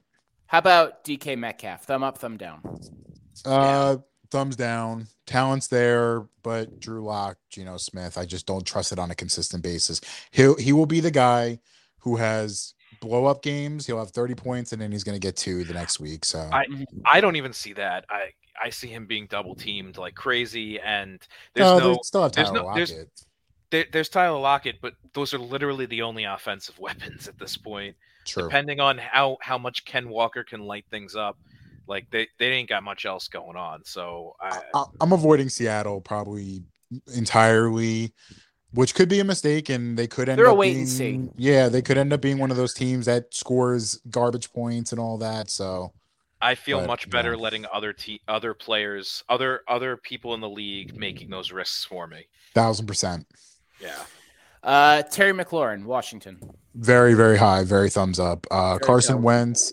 Carson Wentz may not be a great quarterback, but he can feed a wide receiver. You saw Michael Pittman take a huge step forward last year in Indianapolis. Terry's already a cemented receiver, just got an extension. Number 1 guy in an offense that's going to throw the ball a lot because they'll probably be behind. All in on Terry McLaurin. Gatto? Yeah, I'm pretty much the same. Though maybe a little less optimistic, but I still think he's got to be Carson Wentz's number 1. Though who's the tight end at Washington now? Logan Thomas. He's coming off an ACL too, so never mind. And he's not a true tight end either. He's he's a converted quarterback. Virginia Tech. Yep. Yeah, I saw him at a bar one time. Oh, really? Mm-hmm. Did you punch him? No, he's bigger than me. Oh, okay. Yeah, he's 6'6". He's 6'6", 260. Probably a good idea. Yeah, I'm very much not any of those numbers. Yeah, Terry's gonna get a big target share, so I think they're gonna throw it to him a lot. Last one, Michael Thomas, Saints. Thumbs all the way up. I'm buying Michael Thomas stock in pretty much any draft I can get. His average draft position is around the 8th, 9th round right now. You're talking about a guy who was a consistent first-round pick. Yeah, he's been out. Is he the same? He's been looking good in practice. They're going to throw the ball a fuck ton in New Orleans. Yeah, give me all the Michael Thomas I can buy. If his position starts creeping up and he starts going in round 4 or 5, then I'm going to be a little bit less optimistic. But at his current position, give me everything I got. Gatto?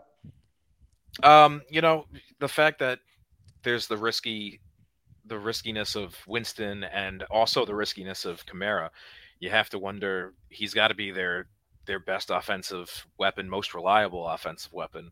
So he'll be the workhorse of that offense for sure. Yeah. The other options, just to add to that point, Chris Olave, who they just drafted, and then and Jarvis Landry, who's had a couple of mediocre years in Cleveland, and he plays like an older person too. Jarvis, though, is a good late round option, like last few rounds of the draft. I mean, because there's something about a homecoming that can bring out the best in some guys. And, obviously he's from the Louisiana area, so that's kind of special for playing for the Saints. True. But I was going to say, Gatto, to add to your point, like Landry is a former number 1 wide receiver. Chris Olave runs like a limp. Yeah, well, I forgot about Olave, actually. So to your point, there's not a lot of options to be able to just double team one of those guys, because if it's Thomas and then Landry on the outside, you put Olave in the slot, it's wrecking crew right there. Yeah. Again, I think my biggest worry is a not healthy Jameis Winston, and that's the big question mark here for this team, because they've had a lot of issues over quarterback since Drew Brees is gone. So we're gonna. Who is their backup there? Is it Andy Dalton? Q, you're muted.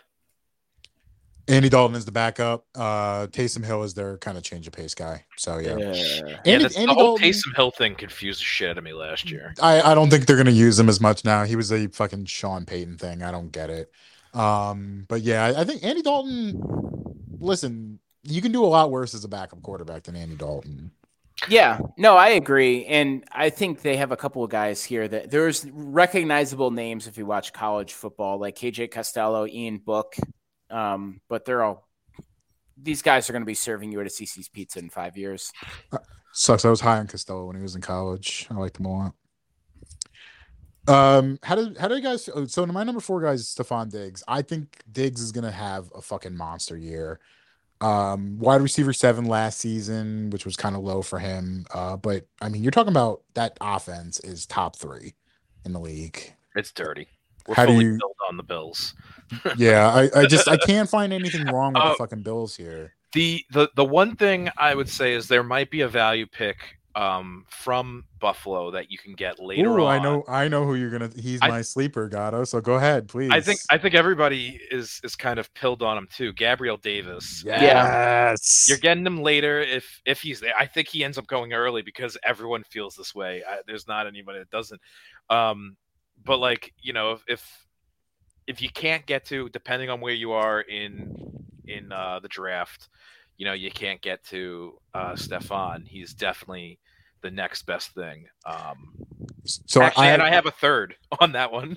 Well, let me say this on Gabriel Davis first, because I am like, he is my draft obsession this year. So like, he's my guy that I'm rolling with. I have him in a keeper league. I'm keeping him for a 9th round pick. I'm very happy about it because his draft position has been going crazy lately. He's going in like round 5, 6 now. Last year, this is per Matthew Berry, the great Matthew Berry, 98th in total targets last year. So 97 more players got more targets than him. Top 5 last year in red zone targets. Yeah, and he's looking fucking sharp right now in preseason too. They said he's the no doubt number 2 guy. Emmanuel Sanders and Cole Beasley are gone. That is a hell of a lot of targets, because a lot of people were worried because he didn't have a huge target share last year. I'm not worried about that. Those are a lot of targets that are up for grab. Josh Allen's going to throw the ball a fuck ton. James Cook is there, so he could take some. They like McKenzie. They like Jamison Crowder and all that. But Gabriel Davis, buy yourself some Gabriel Davis. And here's the thing: if you can't get either of those 2 guys, all right, this is going to help somebody out there win a fucking league. You're going for Dawson Knox next. Ooh. Tight end. Dawson Knox. That is my in case, you know, break glass, in case of emergency. You want something from this Bills offense. You need a piece. Dawson Knox is my tight end coming off especially if you can't get one of the earlier round tight ends. I'm gonna talk about Dawson Knox a little bit later. I do not feel the same way. Oh, interesting. Okay. Yeah. So interesting. Also Drake London, another sleeper. He's going as wide receiver 48 right now. The Atlanta Falcons, they're gonna throw the ball a lot. They suck. Their defense is horrible. Russell Gage is gone. Calvin Ridley's out for the year. He was a top 10 pick compared to Mike Evans. He's got that size. Red zone targets. I mean, you're talking about a guy who you're probably going to get in the double-digit rounds who could end up becoming, you know, top 15 receiver this year. Easy, because of just the volume that they're going to throw to him. So I got a question for you guys, and I don't know where this goes because these aren't going to be breakouts. It all depends. Elijah Moore, Garrett Wilson, right? The Jets guys, yeah. Yes, Jets receivers. Zach Wilson ends up with a meniscus tear. He got surgery tomorrow. He's getting surgery tomorrow, I believe. Better than expected. Everyone was saying that he tore his ACL. So it looked pretty gnarly though. So I wouldn't doubt there's more damage and scar tissue in there than they're letting on. Right. That's what happens when Jesus takes the wheel. Yeah. Now, my question. God damn it, that's good. My question for you guys: do you think that right now, in one of the rankings I'm looking at, they are going 24-25, actually back to back? Garrett Wilson, Elijah Moore. Even though I think Elijah Moore would be the guy I would target. Do you guys feel that they stay where they are? Or do they drop now because of this? They have to drop. They have to drop. But do you know who the backup quarterback is? Mike White or Joe Flacco? Joe Flacco. Yeah, they're definitely dropping then. So I don't know, man. I'm not really, unless it's in like a keeper or a dynasty, I'm not really that interested in any of them. I'm more interested in Breece Hall, the running back there, and Michael Carter. Breece Hall, yeah. I like Breece Hall a lot. I loved him pre-draft. So, Yeah, like in like a dynasty or keeper league, I love definitely those guys late. But I just listen, I don't know. I like Elijah Moore a lot. I love the players. It's just that number one, Zach Wilson already made me nervous because of like, I thought he was gonna have a good year, but like, you have to kind of see it to believe it. Joe Flacco, I don't know what this guy's got left in the tank at this point. So Not elite. Though they do Fan play of the Baltimore show, week not 1. elite. yeah, not elite. Definitely not. Here's the thing that I typically have a problem with is I get very hesitant. And again, this goes back to that consistency piece that I talk about. I get very hesitant of drafting guys from offenses that have not proven that they can put it together from one year to the next. True. Yeah. And I mean, when you have a quarterback that goes down a couple years in a row, or they have turnover with coaches, and the reason for the firing was offensive related, like, I don't know. The Jets have always been a team that I've been very, very scared of, even going back to the Rex Ryan days of like Santonio Holmes and Braylon Edwards when they had a bunch of players. It's like the pieces there just don't make any sense. And until they do, I'm not in on them. The reason I say that is because after, like, in these rankings and in the draft, when you're going through the draft at that point, the wide receivers in this area, and if you're like me and you're drafting running backs early, you're tight end, you're trying to get a top 5 tight end, you're going to come across this period where after Gabriel Davis and Cortland Sutton, you have Chris Godwin, Brandon Cooks, Garrett Wilson, Elijah Moore, Alan Lazard, Marquise Brown, Terry McLaurin, Drake London, Jalen Waddle. None of those names. Why is Terry McLaurin so low? You know what? Like, but that's the thing. Like, I don't know. Like, besides Alan Lazard, Terry McLaurin, like a lot of those other guys that are in this area, I wonder about why they're there. Well, like, Brandon Cooks is like an automatic 15 to 20 points every week though, because he just they don't have anything else there. They just throw at him. So I guess, but they also don't have a quarterback that I. Yeah, it doesn't matter. I don't. Brandon Cooks. Right. Brandon Cooks is dude. Look he at makes Brandon it Cooks work. last year. He just fucking gets points, man. That's all he does is just get points. So. It's just that whole middle there just worries the shit out of me. And then down in like the 40s, I have that same problem after like Tyler Boyd and Christian Kirk. Sorry, Tom. Well, no, you're fine. Is Adam Thielen floating around in there? I love Adam Thielen. Adam Thielen is and where is he in this? Buy Adam Thielen stock. Buy Minnesota. If I haven't fucking said it enough already. Buy Minnesota Vikings stock this year. Thielen's actually he's being in these rankings that I'm looking at. These are coming off of the Athletic, by the way. Mm-hmm. They have him down at 40. Yeah, so I'm looking at Sporting News right now, and they have him at 39. So, I mean, I know that you are saying there's not a whole lot of meat there on that bone at that time frame, but if we're going back to consistency and offenses that have proven that they can work, Adam Thielen is on the other side of Justin Jefferson, and anything that Jefferson doesn't get, Thielen's going to get, and he's tall enough to catch end zone touchdowns too. Thielen was wide receiver 28 last year, so they have him below where he was last year. But you mentioned Jalen Waddle. He is my guy who I think is going to disappoint this year. Oh, yeah. So wide receiver 22 is ranking right now. He was wide receiver 13 last year, so they actually are a little bit down on him, and I understand why. New offense is going to be more run heavy. It's the Shanahan offense, but Tyreek Hill's there. I want to talk about his numbers last year. 104 catches, 1,015 yards. He averaged 9.8 yards per catch, which for a deep threat is kind of low. And again, it speaks to Tua Tagovailoa, right? What are the chances that he's going to replicate 104 catches with Tyreek Hill there? Probably pretty low, right? Who are the other options? Other than Tyreek Hill? And this is why Mike Gesicki, a tight end, and I think I don't really know the other receivers for Miami. Who else was there? But you know what? This goes back to the discussion on Tyreek Hill. Quickly, Chase Edmonds signed at running back, and he's a good pass catcher out of the backfield. Yeah. The thing about The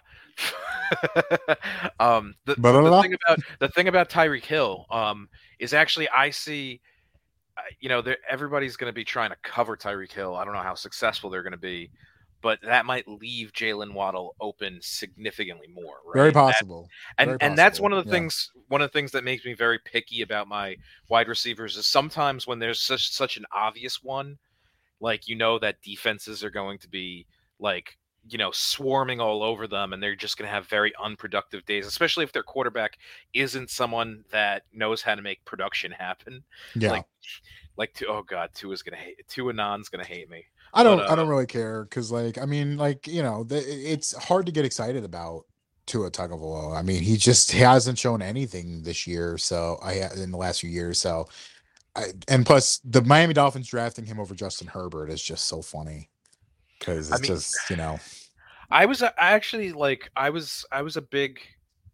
was big on him when he came out of college. I thought he could be a piece for Miami that would work. And so let me give you a little context too, because I was too.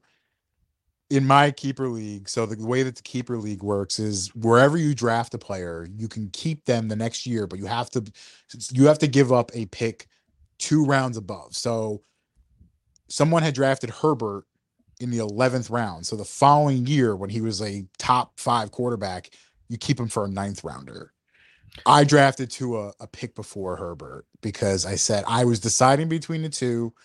I said, as my 3rd quarterback, I said Tua is going to play right away, and he's probably going to be one of those scrappy, fucking quick fire quarterbacks. And Herbert was kind of down on him coming out of Oregon. He wasn't playing as well, and I'm like, is he the next Paxton Lynch? So yeah, so I would have been able to still keep him this year for I think a 7th round pick. So I'm kind of burnt about that. So yeah. Yeah, man. I wanted to talk about Davante Adams. Okay, let's do it. Wide receiver 2 last year. Moving from Green Bay to Las Vegas. Playing with his college quarterback. They both played at Fresno, same time. Do you think that he has a chance with Derek Carr to be wide receiver 2 this year? No. I mean, just because the top 3 of this list are, Jamar Chase, Justin Jefferson. You know something about Justin Jefferson. You just can't, I don't know why. Yeah, dude. Call him JJ. JJ. Okay, so let's play a little game. Davante Adams or Stephon Diggs? Ooh. Gatto? I'll take Davante Adams on that one. Okay. I will, but that's because I'm so pilled on Gabriel Davis. Tom, Davante Adams or give me Stephon Adams. Diggs? Okay, Davante Adams or Deebo Samuel? Ooh, yikes. Trey Lance, the quarterback now. No more I Jimmy see. G. I see a dip in production for Deebo this year. I agree. Even though I love Deebo, I didn't love the off-season craziness that went on. It just seemed a little insane. But as a player, I mean, he literally puts everything into the fucking game. Yeah. No one tries harder on a fucking field than that guy.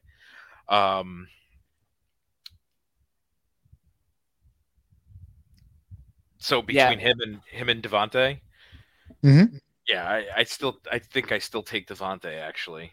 Davante, yeah, I would too. Davante or Mike Evans? Davante.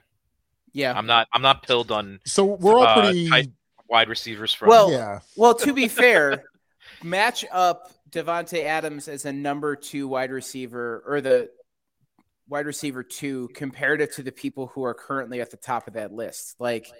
Give me a Justin Jefferson versus Davante Adams or Jamar Chase or even a CeeDee Lamb. Yeah. Oh, we haven't talked about CeeDee Lamb either. Someone I wanted to bring up. No Amari Cooper. Michael Gallup is on PUP. James Washington got hurt in practice. He's going to get a big target share. Yeah. Yeah, and that's actually it's funny. Let's just dive right into him right now because CeeDee Lamb. One person we didn't talk about was Dak Prescott, who has always been a decent backup quarterback that I've liked to roster in the past. I I don't know. I see him having he's got to be the one that's getting the lion's shares. I just don't know if I want to buy in at such a high price. However, there's a good chance, especially if Ezekiel Elliott gets injured or can't produce, that it's just going to be the Lamb and Pollard show. So Yeah. It's a serious question. I as far as it goes though, I mean, I don't have to think too hard about it. CeeDee Lamb is just easy. Dak Prescott for me is an easy top 10 quarterback. He's a quarterback one if you're playing in a 10 or 12 league. It's a set and forget it. I wouldn't worry too much, especially because remember last year Dak was coming off the knee injury. He's in much better shape now, so I think I think he'll get more rushing touchdowns than he did last year. So I think he'll kind of mix that in.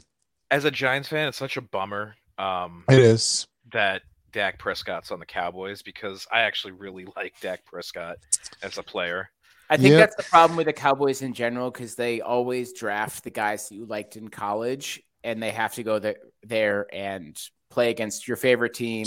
And Loved CeeDee Lamb. Loved Yeah. CeeDee Lamb.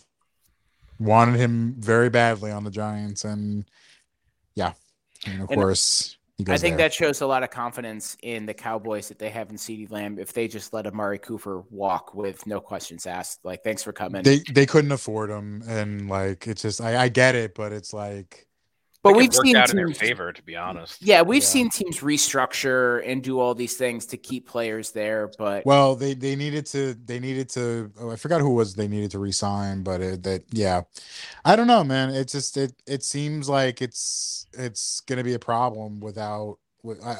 I listen. I have all the faith that the Cowboys are gonna do what they do every year. Mhm. They're gonna win 12, 13 games, and then they're gonna lose in the first round to somebody. So, I have the hottest take for you, by the way. ooh, I love hot takes. If we're still having this conversation about Devontae Adams, Yeah. give me Mike Williams over Devontae Adams. Wow. Whoa. Not even Keenan Allen. You went for Mike Williams. Yeah, because Yeah. Mike Williams is the younger guy. And also, too, you look at the number of touchdowns that Justin Herbert has thrown in his first 2 years comparative to the touchdowns that Derek Carr has been throwing. Yeah, injuries are more of a concern for Mike Williams and he kind of faded towards the end of the year. He was real hot in the beginning of the season. He was real bad in the end of the year. So I think that Um, that went that team, though, to be True. fair. True. But no, but I actually never even really kind of put the cap on Devontae Adams. I'm not really worried about the change at all. I know Rodgers is kind of a kingmaker when it comes to receivers. He makes a lot of these receivers, and like Jordy Nelson went somewhere else and didn't make it, and same thing with He Randall was Cobb. older, though. He was older. But I'm not really worried because of the college connection. They both were really good in college, so I think there's a reason why they have a good relationship. So I But that was think 10 years ago, though. that doesn't mean you lose that. It's like riding a bike sometimes. I think if Devontae went to a lot of other places, his stock would have dropped significantly. If But Devontae he went Adams to went the to one the place where it went up. Giants, Yeah, if he went to the Giants, even if he went to a place like New England, I think that it yeah, wouldn't I'd work be a out lot so good. lower. Yeah, I I'd would be a lot terrified lower. if he went to New England. Yeah. Yeah, he would just never smile again. The only reason why I am interested in Mike Williams over Devontae Adams is, like, I think it's fair to say that Derek Carr is a good quarterback. He has times where he can be a great quarterback, but he's not a year in, year out, week in, week out great Correct. quarterback. Correct. And he's not a guy who's thrown like the number of touchdown passes and the number of yards. Granted, their wide receiver options were not as good, but I don't know. I don't think it's a detriment to Devontae Adams and his ability. I think it's more so just an acknowledgement that what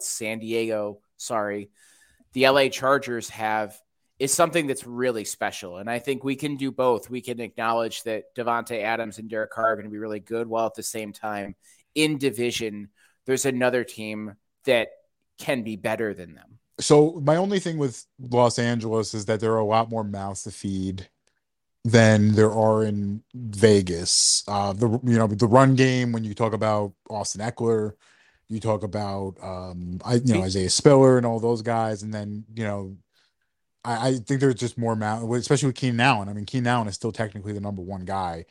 I'm always going to lean more towards the number one receiver in that scenario, unless you think Mike Williams is the number one receiver over Keenan Allen. I mean, this is the first year that last year was the first year that Mike Williams was able to play a full season. So sure, I think he was a first round pick. He was a first round pick on that national championship Clemson team.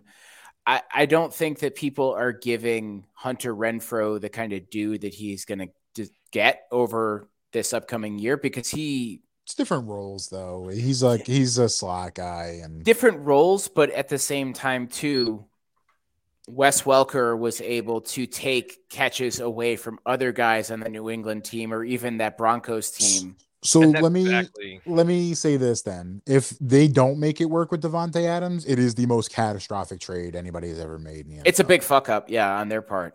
Yeah, and people will lose their jobs. I mean, to Tom's point, though, I do think Hunter Renfrow's stock does go up because of Devontae Adams. Hell yeah. Because especially in the fact that it becomes the bust that we are just talking about hypothesizing it being, which I don't really see it actually being the case, but if it does, someone like Hunter Renfrow ends up being the number one guy there, especially if Darren Waller can't keep healthy again. I'm down on Darren Waller. He's not even he's not my top 5 ranking for tight ends. Oh, interesting. I don't have him. I got to ask, how are you guys feeling about AJ Brown now that he's in Philadelphia? Meh. Stock down. Stock down. Devontae Smith, I think, is going to probably get the lion's share. I think AJ Brown's going to get a lot of coverage shaded towards him. But it comes down to Hurts. If Hurts takes that next step, then I think better. He's a guy that I don't remember who we were talking about, but it was pretty much like, I'm going to let somebody else make that mistake if it's a mistake. Or, you know what, it might look bad on me that I could have gotten him in the 3rd round. He ends up being a top 2 receiver. I don't think it's going to happen. Because I'm looking at these are the athletic stats, and I see DJ Moore at 12, AJ Brown 13, Keenan Allen 14, Michael Pittman 15. I take all of those guys over AJ Brown. Taking even DJ Moore. Yeah. Interesting. Number 1 receiver on that team. They're going to throw the ball a lot. Ben McAdoo's the offensive coordinator. People shit on Ben McAdoo for how bad he was as the Giants head coach. He revitalized Eli Manning's career towards that end of the season, and OBJ was very, very good in that offense. So, and I will say too about AJ Brown, if you look at his numbers in Tennessee, that's kind of like the baseline of what an average NFL wide receiver is. 1,000 yards. Yeah. People don't give DJ Moore credit. And I think good. Though a lot of people are expecting AJ Brown to now do better because he's got a better quarterback. I don't see it. He went from a top 3 rushing offense team, a team that runs the ball a lot, to a to the number 1 rushing team, and a team that doesn't throw the ball a lot. So he literally went from one team to the next that's exactly the same. Maybe a better quarterback if you like Jalen Hurts more than Ryan Tannehill. It's the same thing. He's going to have to make chunk plays. And the one thing that Jalen Hurts is not great at is throwing the ball super deep, right? Like those really deep bombs that AJ Brown lived off of. So he's going to have to work as like a yards after the catch guy, and it's going to be primarily harder. But he does have a lot more around him. Devontae Smith and I like the tight end there. I can't remember his name. Goddard. Dallas Goddard. Yep. Thank you. Well, let's talk about tight ends. Because Travis Kelce's not my number 1 tight end. Oh, look at you. That's become a very consistent thing, I think, across a lot of boards. He's still going to get his, though. He's about as close to number 1 as you can get without being number 1. I say he's older. He's now going to be more focused as the person to cover in the games. So he definitely does drop, but I would still take him over like a TJ Hawkinson or a Zach Ertz. Oh, he's a clear cut number 2 for me. And like it's close. Okay. But Mark Andrews last year, tight end, he was tight end 1 last year by a decent margin. He was quarterback proof, man. Even with some of his best games were when Snoop Huntley came in. Now you get a healthy Lamar back. I think he took the next step last year. That offense was really centered around him. You know, they got Rashad Bateman, a couple other guys there. Hollywood Brown's gone. Rashad Bateman is a sleeper for me too. I like Rashad Bateman a lot.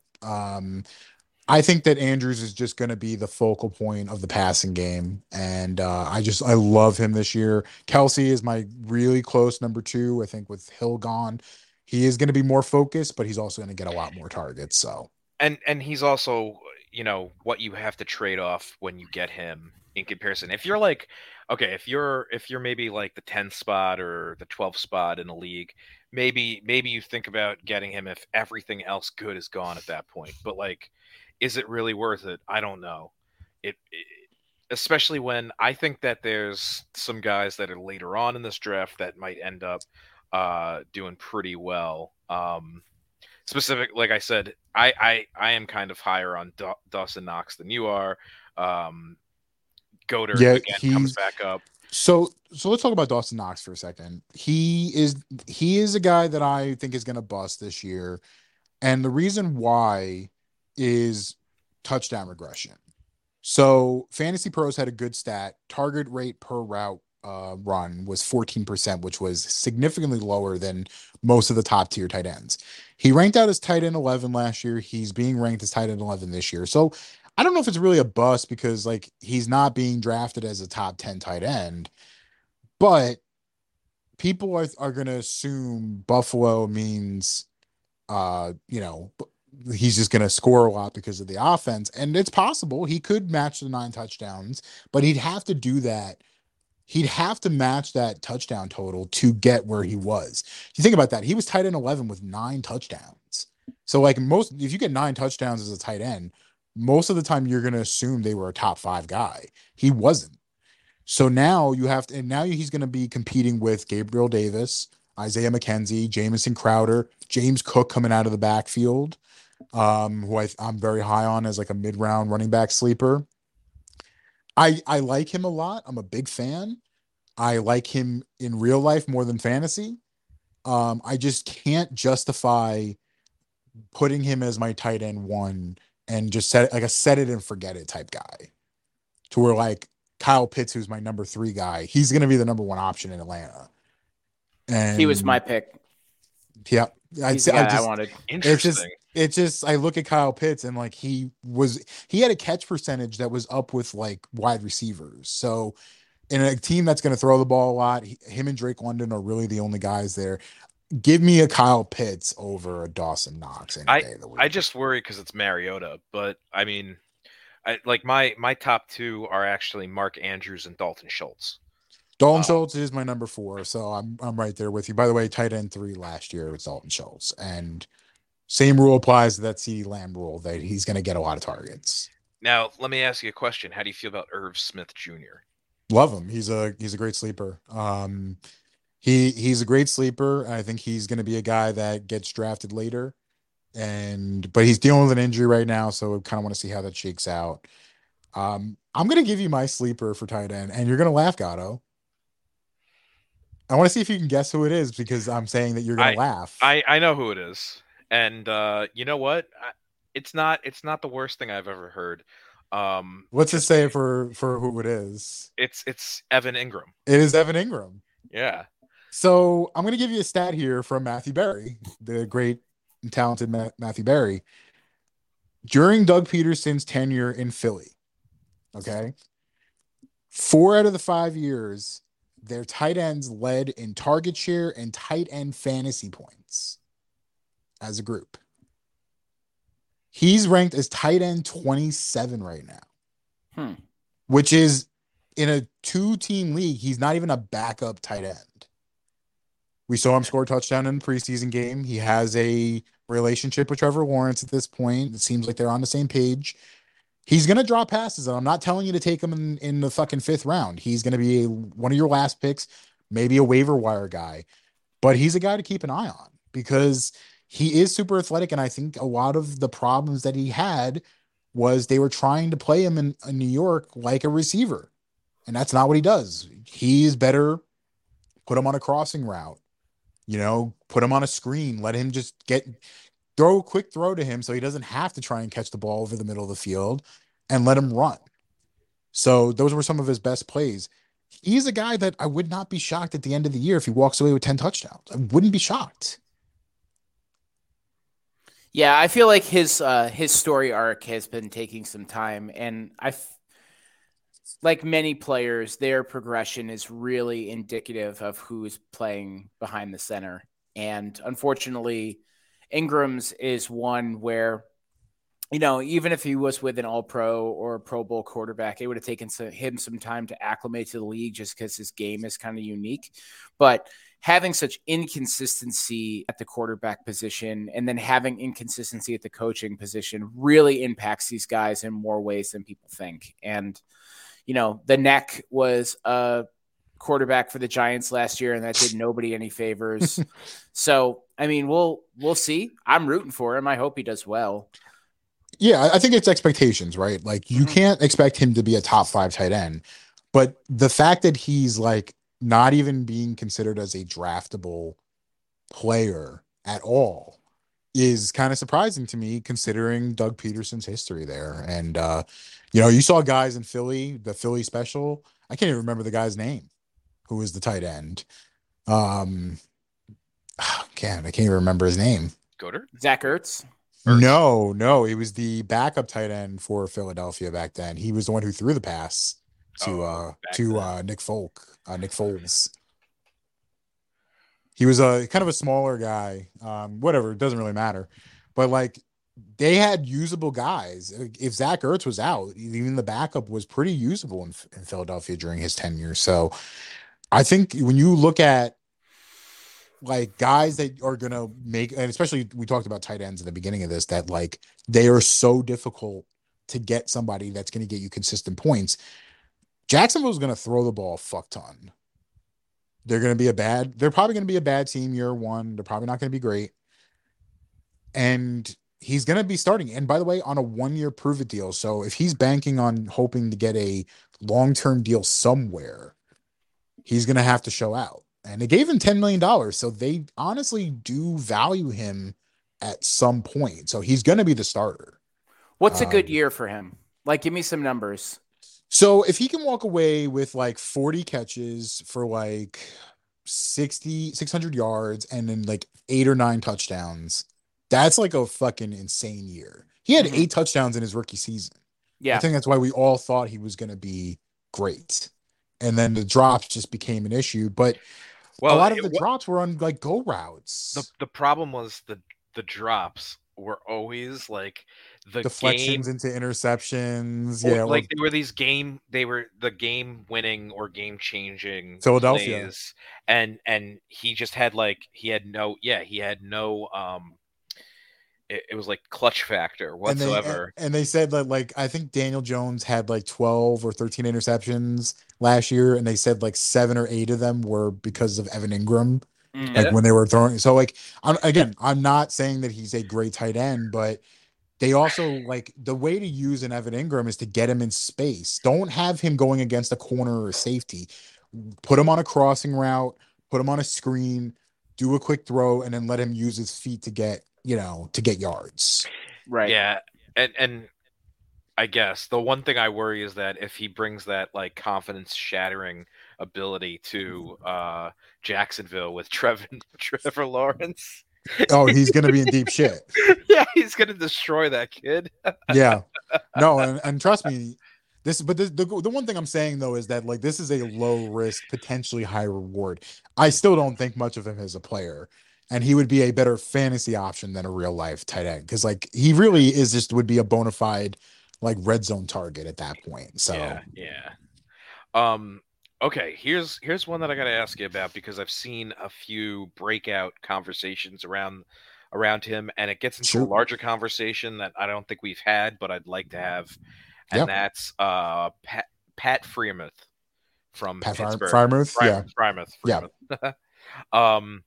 How do you guys feel about him? And then how do you guys feel about Pittsburgh, the offense in general? We didn't really get into this, and I think we probably should talk a little bit about it. Touch this Butt up. cheeks. Okay. Yeah, I disagree. I'm actually going to disagree, Tom. Tom, tell me why you think it's going to be butt cheeks. They don't have a quarterback. Yeah, I agree with that. So you're doing the thing that I do every single year, and I'm wrong every single year, and I'm betting against Mike Tomlin. You don't bet against Mike Tomlin. Mike Tomlin has been a coach for the Pittsburgh Steelers for 15 seasons. Guess how many losing seasons? Guess how many losing seasons he's had? 0. Yeah. Fucking 0. He's had close ones. He's gone 500. He's also had the same playoffs every quarterback year. for those 15 years too. And he's Tom. also a huge fan of the pod. Tom, yeah. Yeah, Tom, he's pilled. let's be serious, Tom. Are you saying there's a huge gap between Ben Roethlisberger last year and Mitch Trubisky? See, this is dangerous logic. Yeah, Because let's be careful about The this parts because and components have changed. I'm talking about significantly here. fantasy from a fantasy perspective.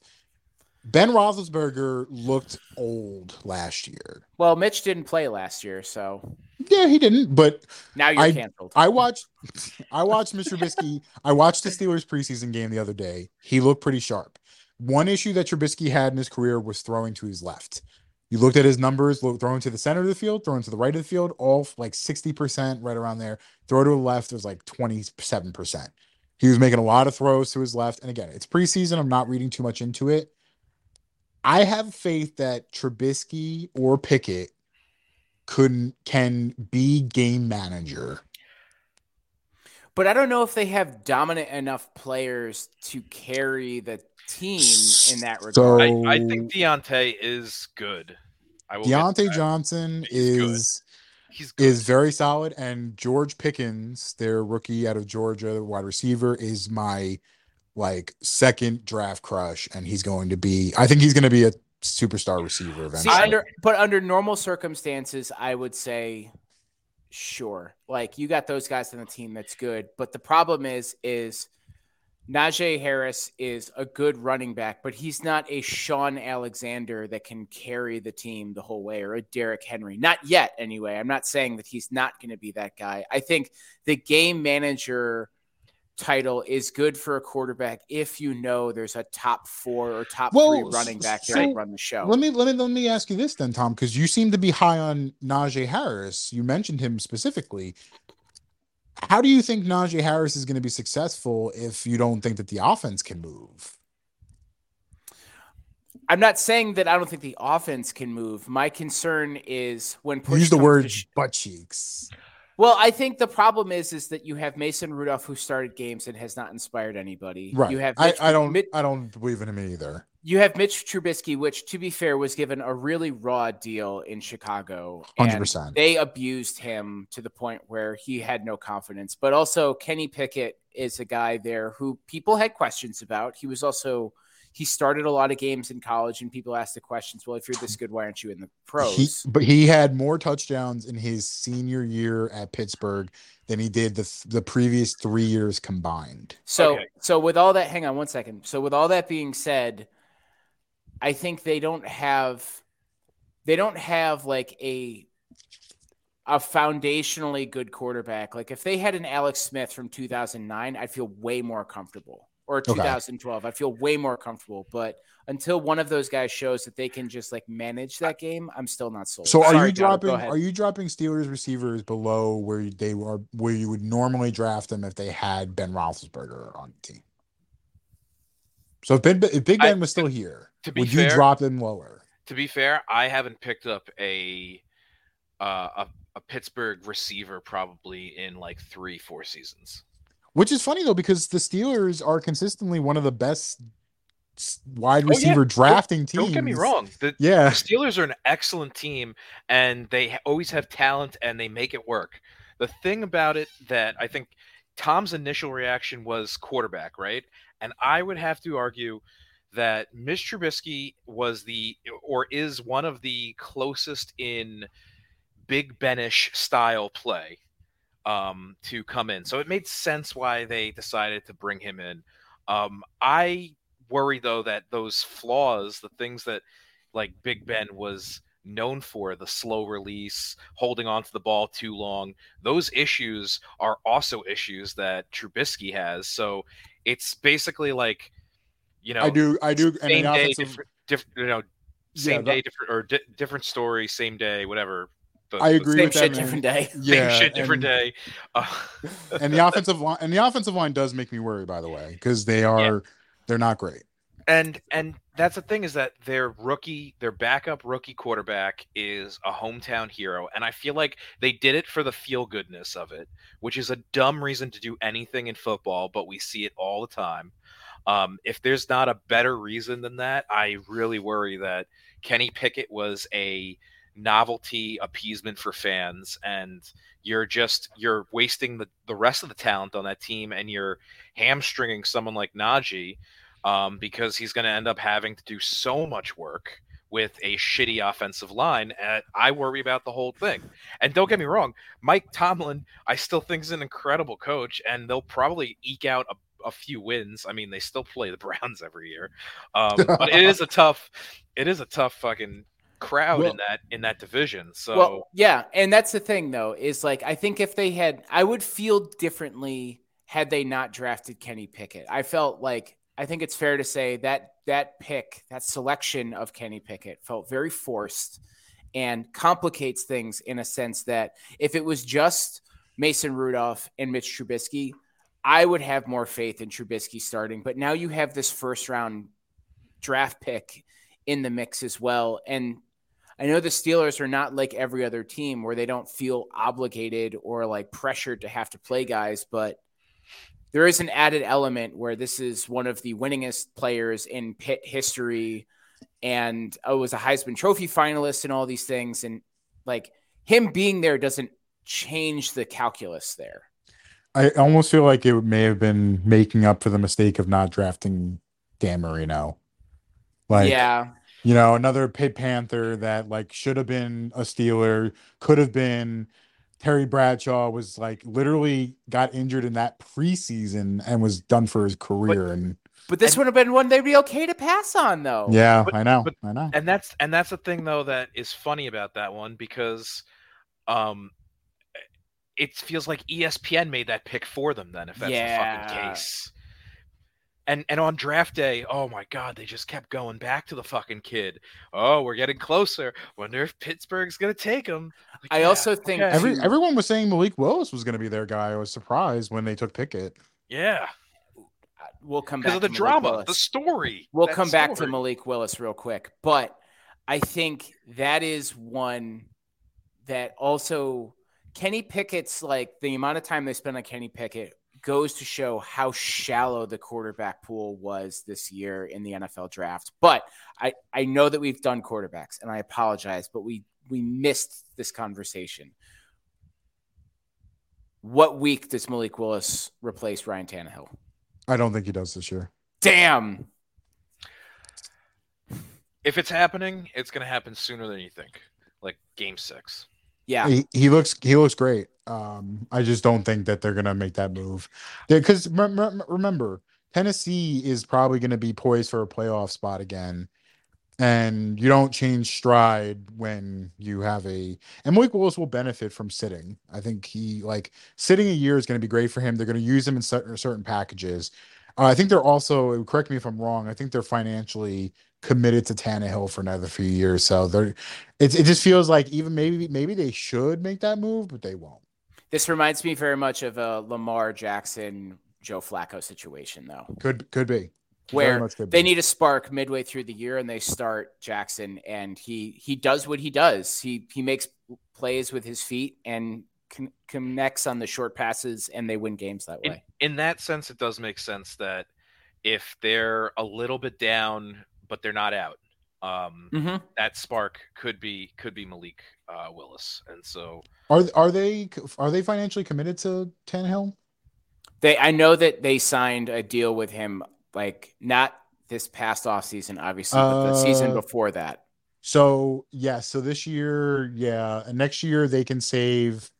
They'd have to eat 18 million in dead cap, but they would save. It's 36 million, so they would save about 18 million in cap by cutting him next year. It's They'll still trade a him to lot. Washington, though. It's fine. That tried and true tradition of just trading your garbage quarterback to the Commanders. Wow. You know I'm right, though. Yeah, no, You know what? I do. I can't wait for that to happen. Actually, Your boy Howell, by the way, looked pretty good. I know. I saw that message from you, and I think that he's one that needs to sit for a year and just kind of take it all in, because even if Carson Wentz gets hurt or does not play well, they still have Taylor Heineke there who can at least be serviceable. Howell is a guy that I think has a lot of potential, but he needs to. Well, His last year at Carolina was not good, so he needs to sit for a little bit. I told you on draft night, we were talking about it, and I said that they made whoever didn't draft Sam Howell, whoever let him slip to the 5th round was a big mistake. I'm frankly really surprised, and I don't know if we talked about this on the episode that we talked. I think we did draft, for a little bit, yeah. But I am shocked that Carolina didn't take him, because he's also a Charlotte kid too.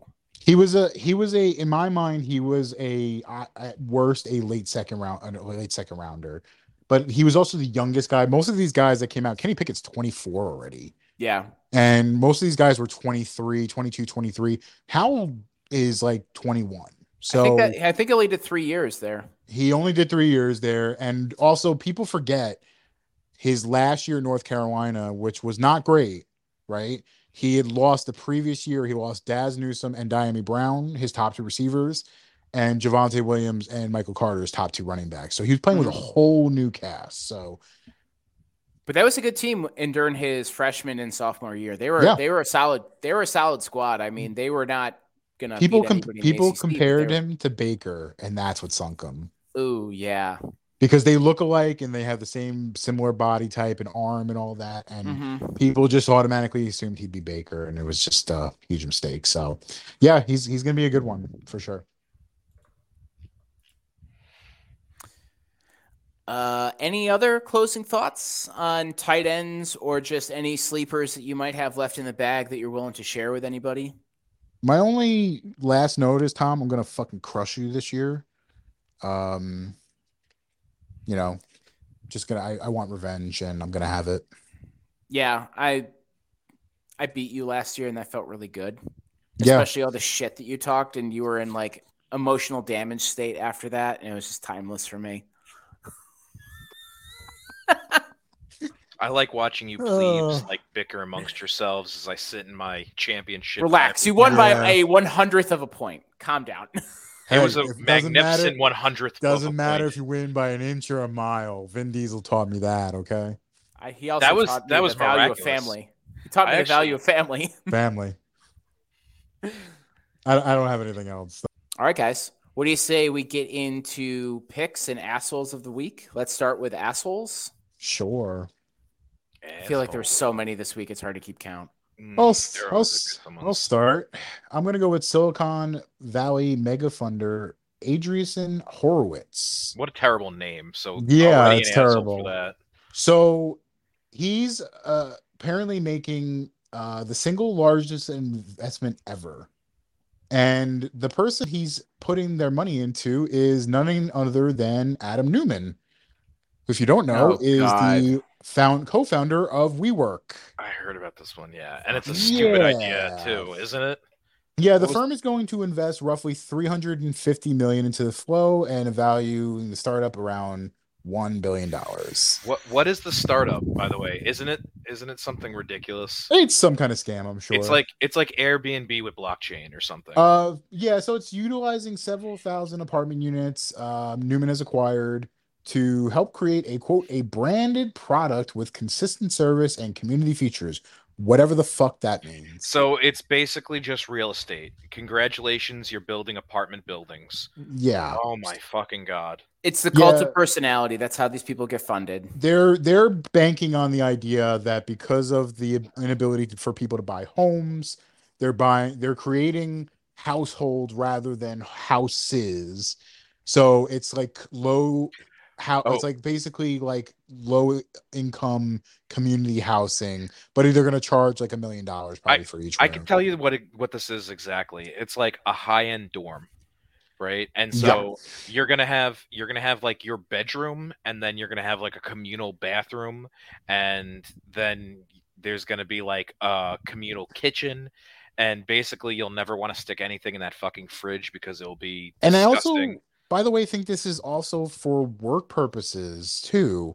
A way of like being able to work from home inside your company's building, which sounds fucking horrible. I could see, so like when I was working for baseball and Disney and whatnot, traveling, I could see if these popped up all over in like big, business hubs and stuff, those would be like you would have a membership rented out and you'd have like these pods, and that way it would save a ton of money on hotels. Yeah. And so basically, like, they basically said that, like, so he wrote a blog post, Andressen acknowledged the choppy history, writing that Adam and the story of WeWork has been exhaustively chronicled, analyzed, and fictionalized. Lies. And he added, All true. quote, sometimes accurately. So he apparently believes a majority of what was said, and yet is willing to give this guy for what, 350 million, did I say? It's a lot of money. Yeah, 350 million into their flow. So I don't know what he's thinking, because it sounds like a lot of money that you're never going to see again. So Yeah, it's WeWork 2.0. yeah, It's gonna be another scam. it's definitely another scam. Yeah, I guess I'll go. Yeah, let it ride. My asshole is Rand Paul.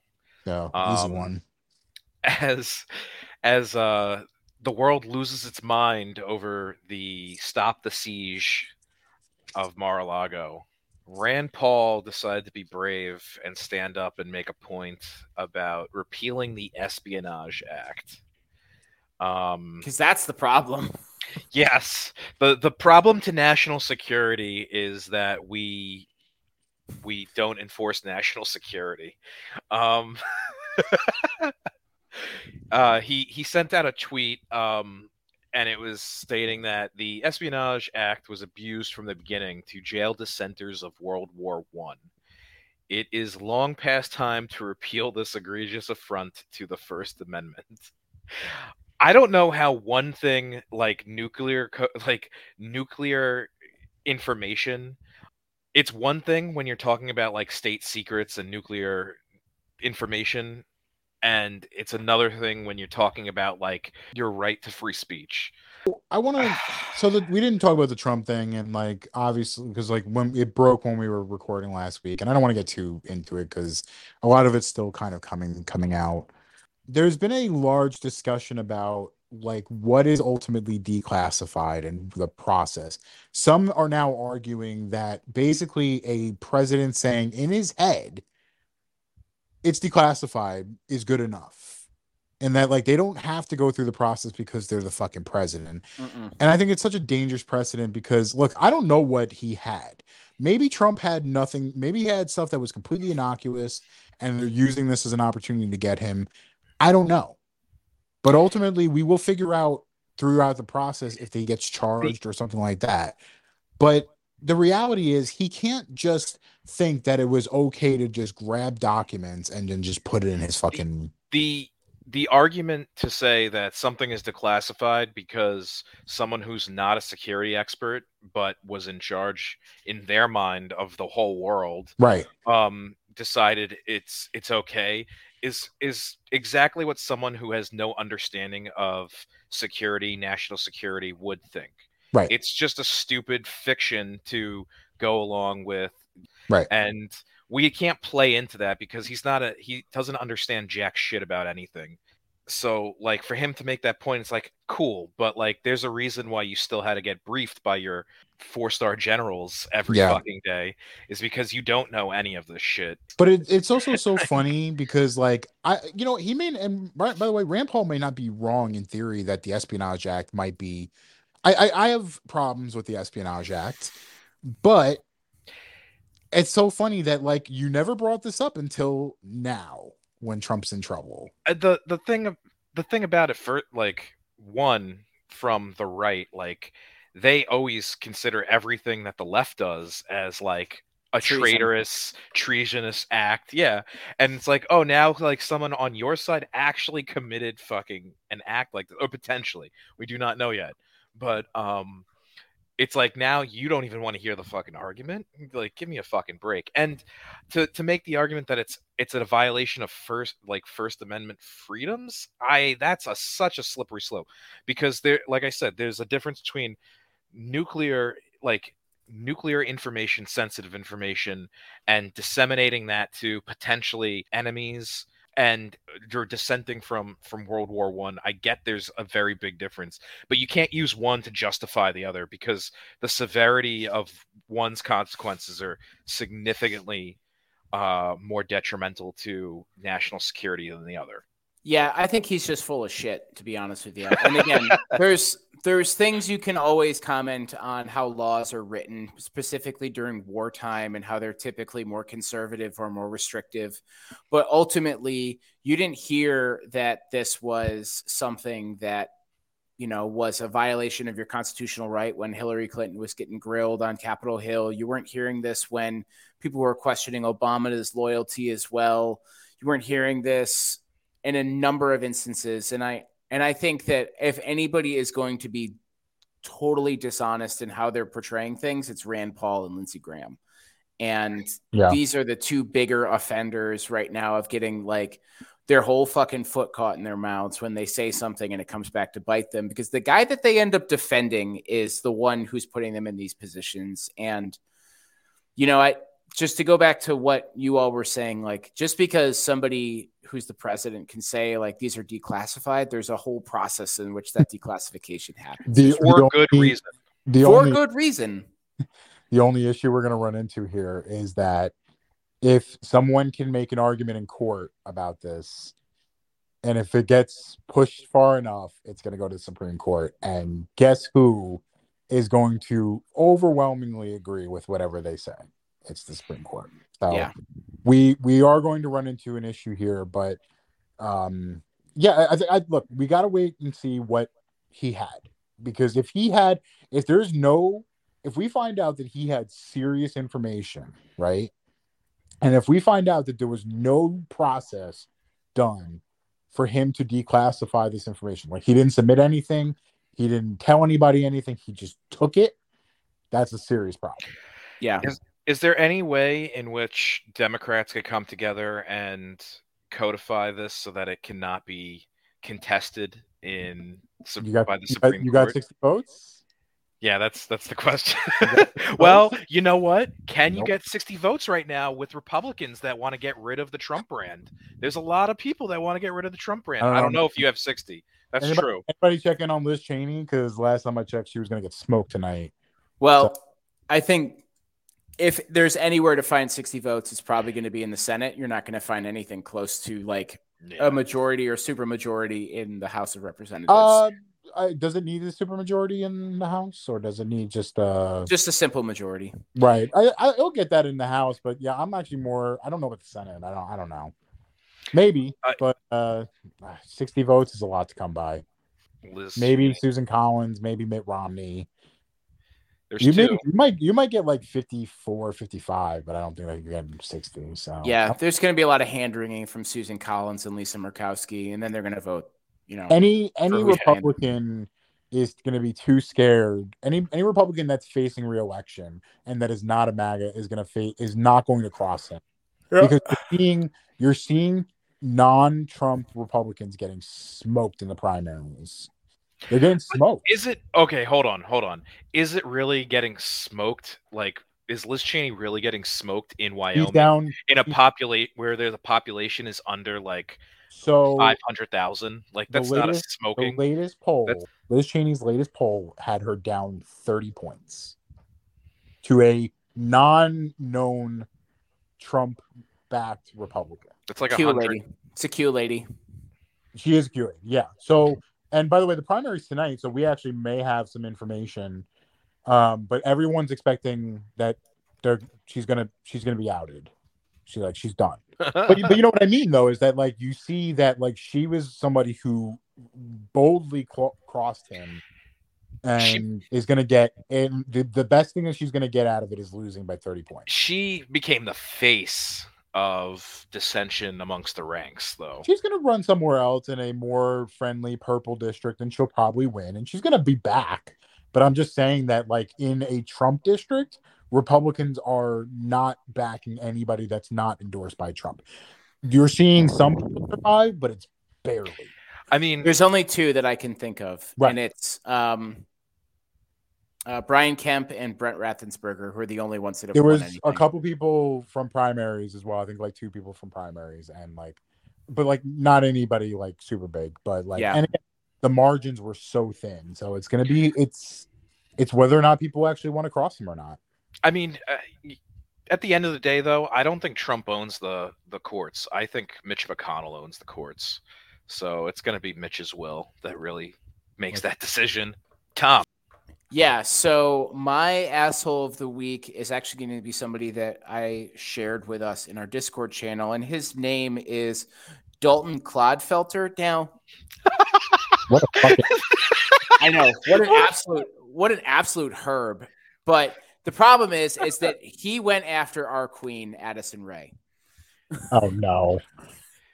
So for those who listen to the show, Addison Rae is an Instagram megastar and TikTok megastar, but she also starred in our pick of the year in He's All That. Now we can, parse like the merits of making this film, but ultimately I don't think Addison Rae is a terrible human being, and I don't think that she deserves the level of hate that she gets sometimes, because ultimately she's making her money. Like this is her profession. What is she getting hate for? So this was reported by Right Wing Watch on Twitter. Christian fascist Dalton Clodfelter would like to see Addison Rae burned alive at the stake for wearing a blasphemous bikini. By the way, it looked like literally any bikini that I've ever seen in my life. Very normal reaction from the Christian right. Yeah. By the way, this dude looks like he works in the porn section of the Family Fucking Video. And you have to listen to his voice because he sounds like the kind of dude you just beat the shit out of in high school. Jesus. But Dalton, if that is your real name, Clodfelter, you're my asshole of the week. You're a piece of shit. You can't be the guy who's hoping that we go back to the 1600s and burn women at the stake and hope that people respect you. What was the bikini that she was wearing? It's literally like a bikini. But did it have like why would he care about a bikini? Like, because they're Christian fascists. Like they watch The Handmaid's Tale like it's like a documentary. Wait. His name is Dalton Clodfelter? Clodfelter. Clodfelter. That would have been really funny if it was Clodfelter. So that's weird. Why pick Addison Rae out of the bunch? Because she's famous and he's not. And he looks like he's got a box of dead birds under his bed. Dude, it looks like it looks like he's trying so hard to grow a mustache. Oh, okay. Hold on. Oh, dude. Apparently, this makes more sense. The bikini she was wearing was a Holy Trinity bikini. What does that mean? Oh no. Okay. So, wearing a white bikini with the words Father and Son written across the top, and the bikini set, which includes bottom with words Holy Trinity, and apparently it's a collaboration between Adidas and a clothing company, Praying. So that's what she was wearing. Okay, so that makes more sense why Christian, I was like, why would he give a shit about a fucking there's a million bikinis. Why is he blasting Addison Rae and not Nike and Prey or whoever they are? Yeah. Fuck him, dude. Whatever. Fuck that guy. He's fucking Yeah, what a Oh. nerd. like just look at the picture and fucking like it like the rest of us. Fucking dickhead. Yeah, so he's my asshole of the week. Again, I think we've made enough fun of He's All That and the acting that was in that, but to do Classic. shit like that, like listen to the video that Right Wing Watch posted of this dude, and it's like literally hoping she dies in a horrible fire and is tortured to death. And what a hunk of shit this dude is. It's just disappointing that this little sniveling fucks, like his rant was enough to get Addison Rae to delete the photo because of the criticism and the backlash that it caused. Sounds That's about kind of shit. Oh, it's Adidas and Praying. Those are the two brands. Yep. Yeah, there we go. Yeah, my asshole. There you go. All right. I'll start with picks. I'm gonna go with a podcast called The Big Blue Banter. It's a Giants podcast that I've been listening to. I love the host, Dan Schneider and Nick Filato. They don't. It's not really more news based. It's more analytical based. They actually break down play tape and everything like that. So, really, really well done. Two really good hosts. A lot of good information, and like I actually have learned a lot about like stuff that I didn't even know regarding the NFL and like NFL offenses through listening to them. Very good. If you're a Giants fan like me, I definitely recommend. They do a lot of game tape breakdown. A lot more interesting now because of Brian Dable running the offense instead of fucking Joe Fudge. So, I recommend giving it a listen. Very nice. Gatto, who you got? So my pick of the week is going to be Blackbird on Apple TV, Apple Plus.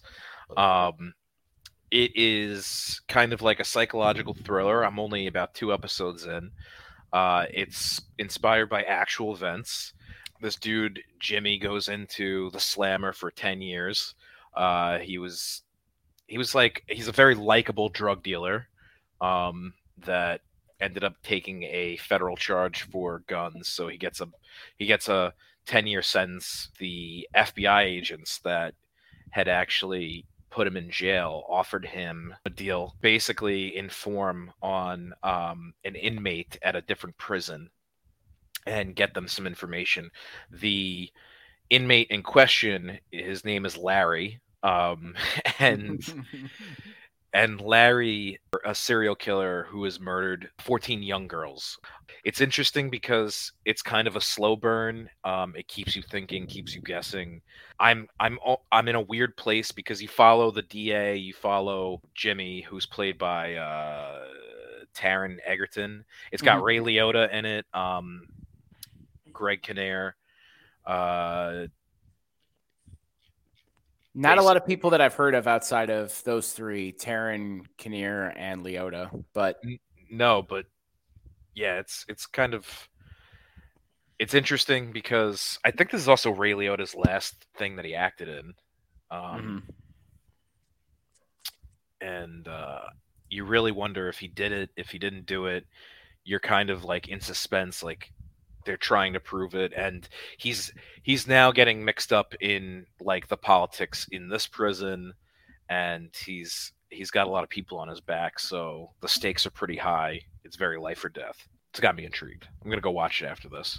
Yeah, it looked like a good show. I was waiting for it to drop for a while now. There's also another Apple TV or Apple Plus show that I want to see too. It's about the hurricane in 2005 in New Orleans, about the hospital. Good.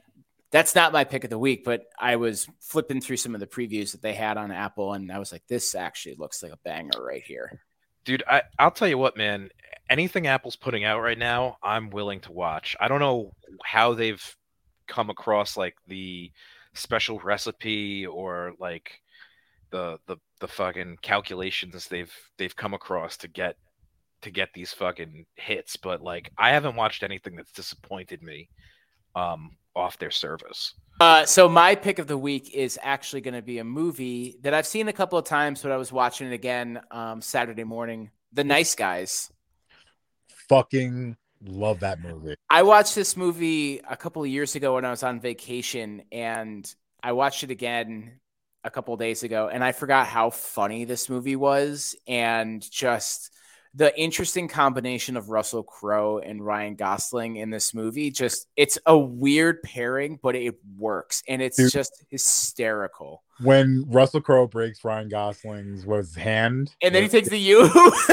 And the fucking sound that Ryan Gosling makes when his hand gets broken, I fucking die laughing every single time. One of the most underrated movies of the last few years, for sure. And my favorite part of the movie is right after that, when he walks out of the house and Russell Crowe's character meets Gosling's daughter. Yeah. And she offers him a Yoo-hoo, and he's like, I haven't had one of these in like 30 years. And he's just like the happy-go-lucky dude after he just broke this dude's arm. The fact that we never got a sequel out of that is criminal. You know, I was looking at this, and it only grossed like $62 million out of a $50 million budget. And it's so strange because the reviews on it were so good. And I really think this is one of those movies that was kind of a victim of like what's trendy in Hollywood in terms of like what movies need to come out. And I know that I give superhero movies a world of shit, but I think this is a movie that was kind of a victim of that. So it's Shane Black who did that. If you're not familiar with Shane Black, he did Predator, he did Lethal Weapon, and I'm going to recommend to you, Tom. Last Action Hero, by the way. Yes, Last Action Hero. I'm going to recommend to you, Tom, if since you like Shane Black. I don't know if you've ever seen it, Kiss Kiss Bang Bang. It is a movie with Robert Downey Jr. and Val Kilmer before Iron Man, all that. It's a murder mystery type. It's not only fucking really like kind of has a nice mystery to it, it's fucking hilarious. So I recommend that to give it a watch. It's really, really good. Nice. One of my favorites. I think it came out like 2016 or 17. Really, really good. And I wanted to see more of them together, and we never got it. And I think time has passed at this point, but yeah, I mean, it was just hysterical. Like there's so few movies that are able to just be that outlandish and that funny and that like captivating. And I think that movie just really hit it. So if you get a chance this week or this weekend, go see, or just tune into, I think it's on Netflix. Yeah, I think it's on Netflix. It's on Netflix, yeah. Yeah, so go check it out and let us know if you like it. And it's actually trending in the top 10 on Netflix right now, so I'm hoping that maybe pushes them to do a sequel. Nice. It's got an audience still. Yeah, but it'll probably be in Swedish or some shit. Probably. Oh, well, Tom, you want to take us out?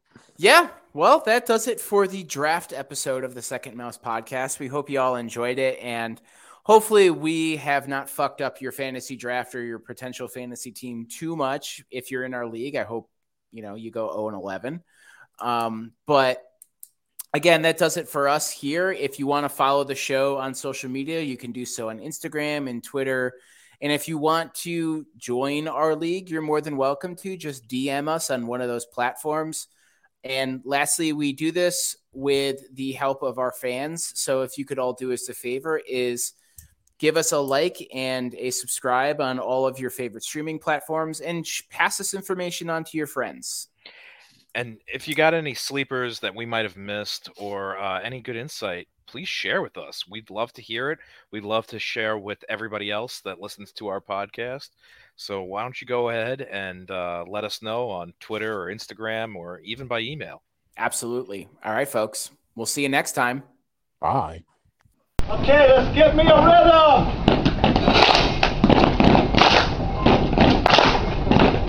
Follow me.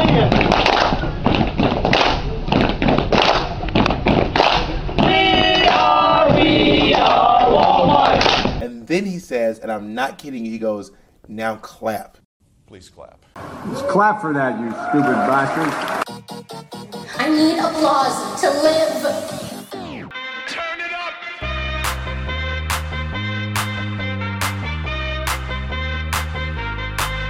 I can make your hands clap. Said I can make your hands clap. Go ahead, make your jokes, Mr. Jokey. Joke maker. Ha! Suck it, Jack Sparrow.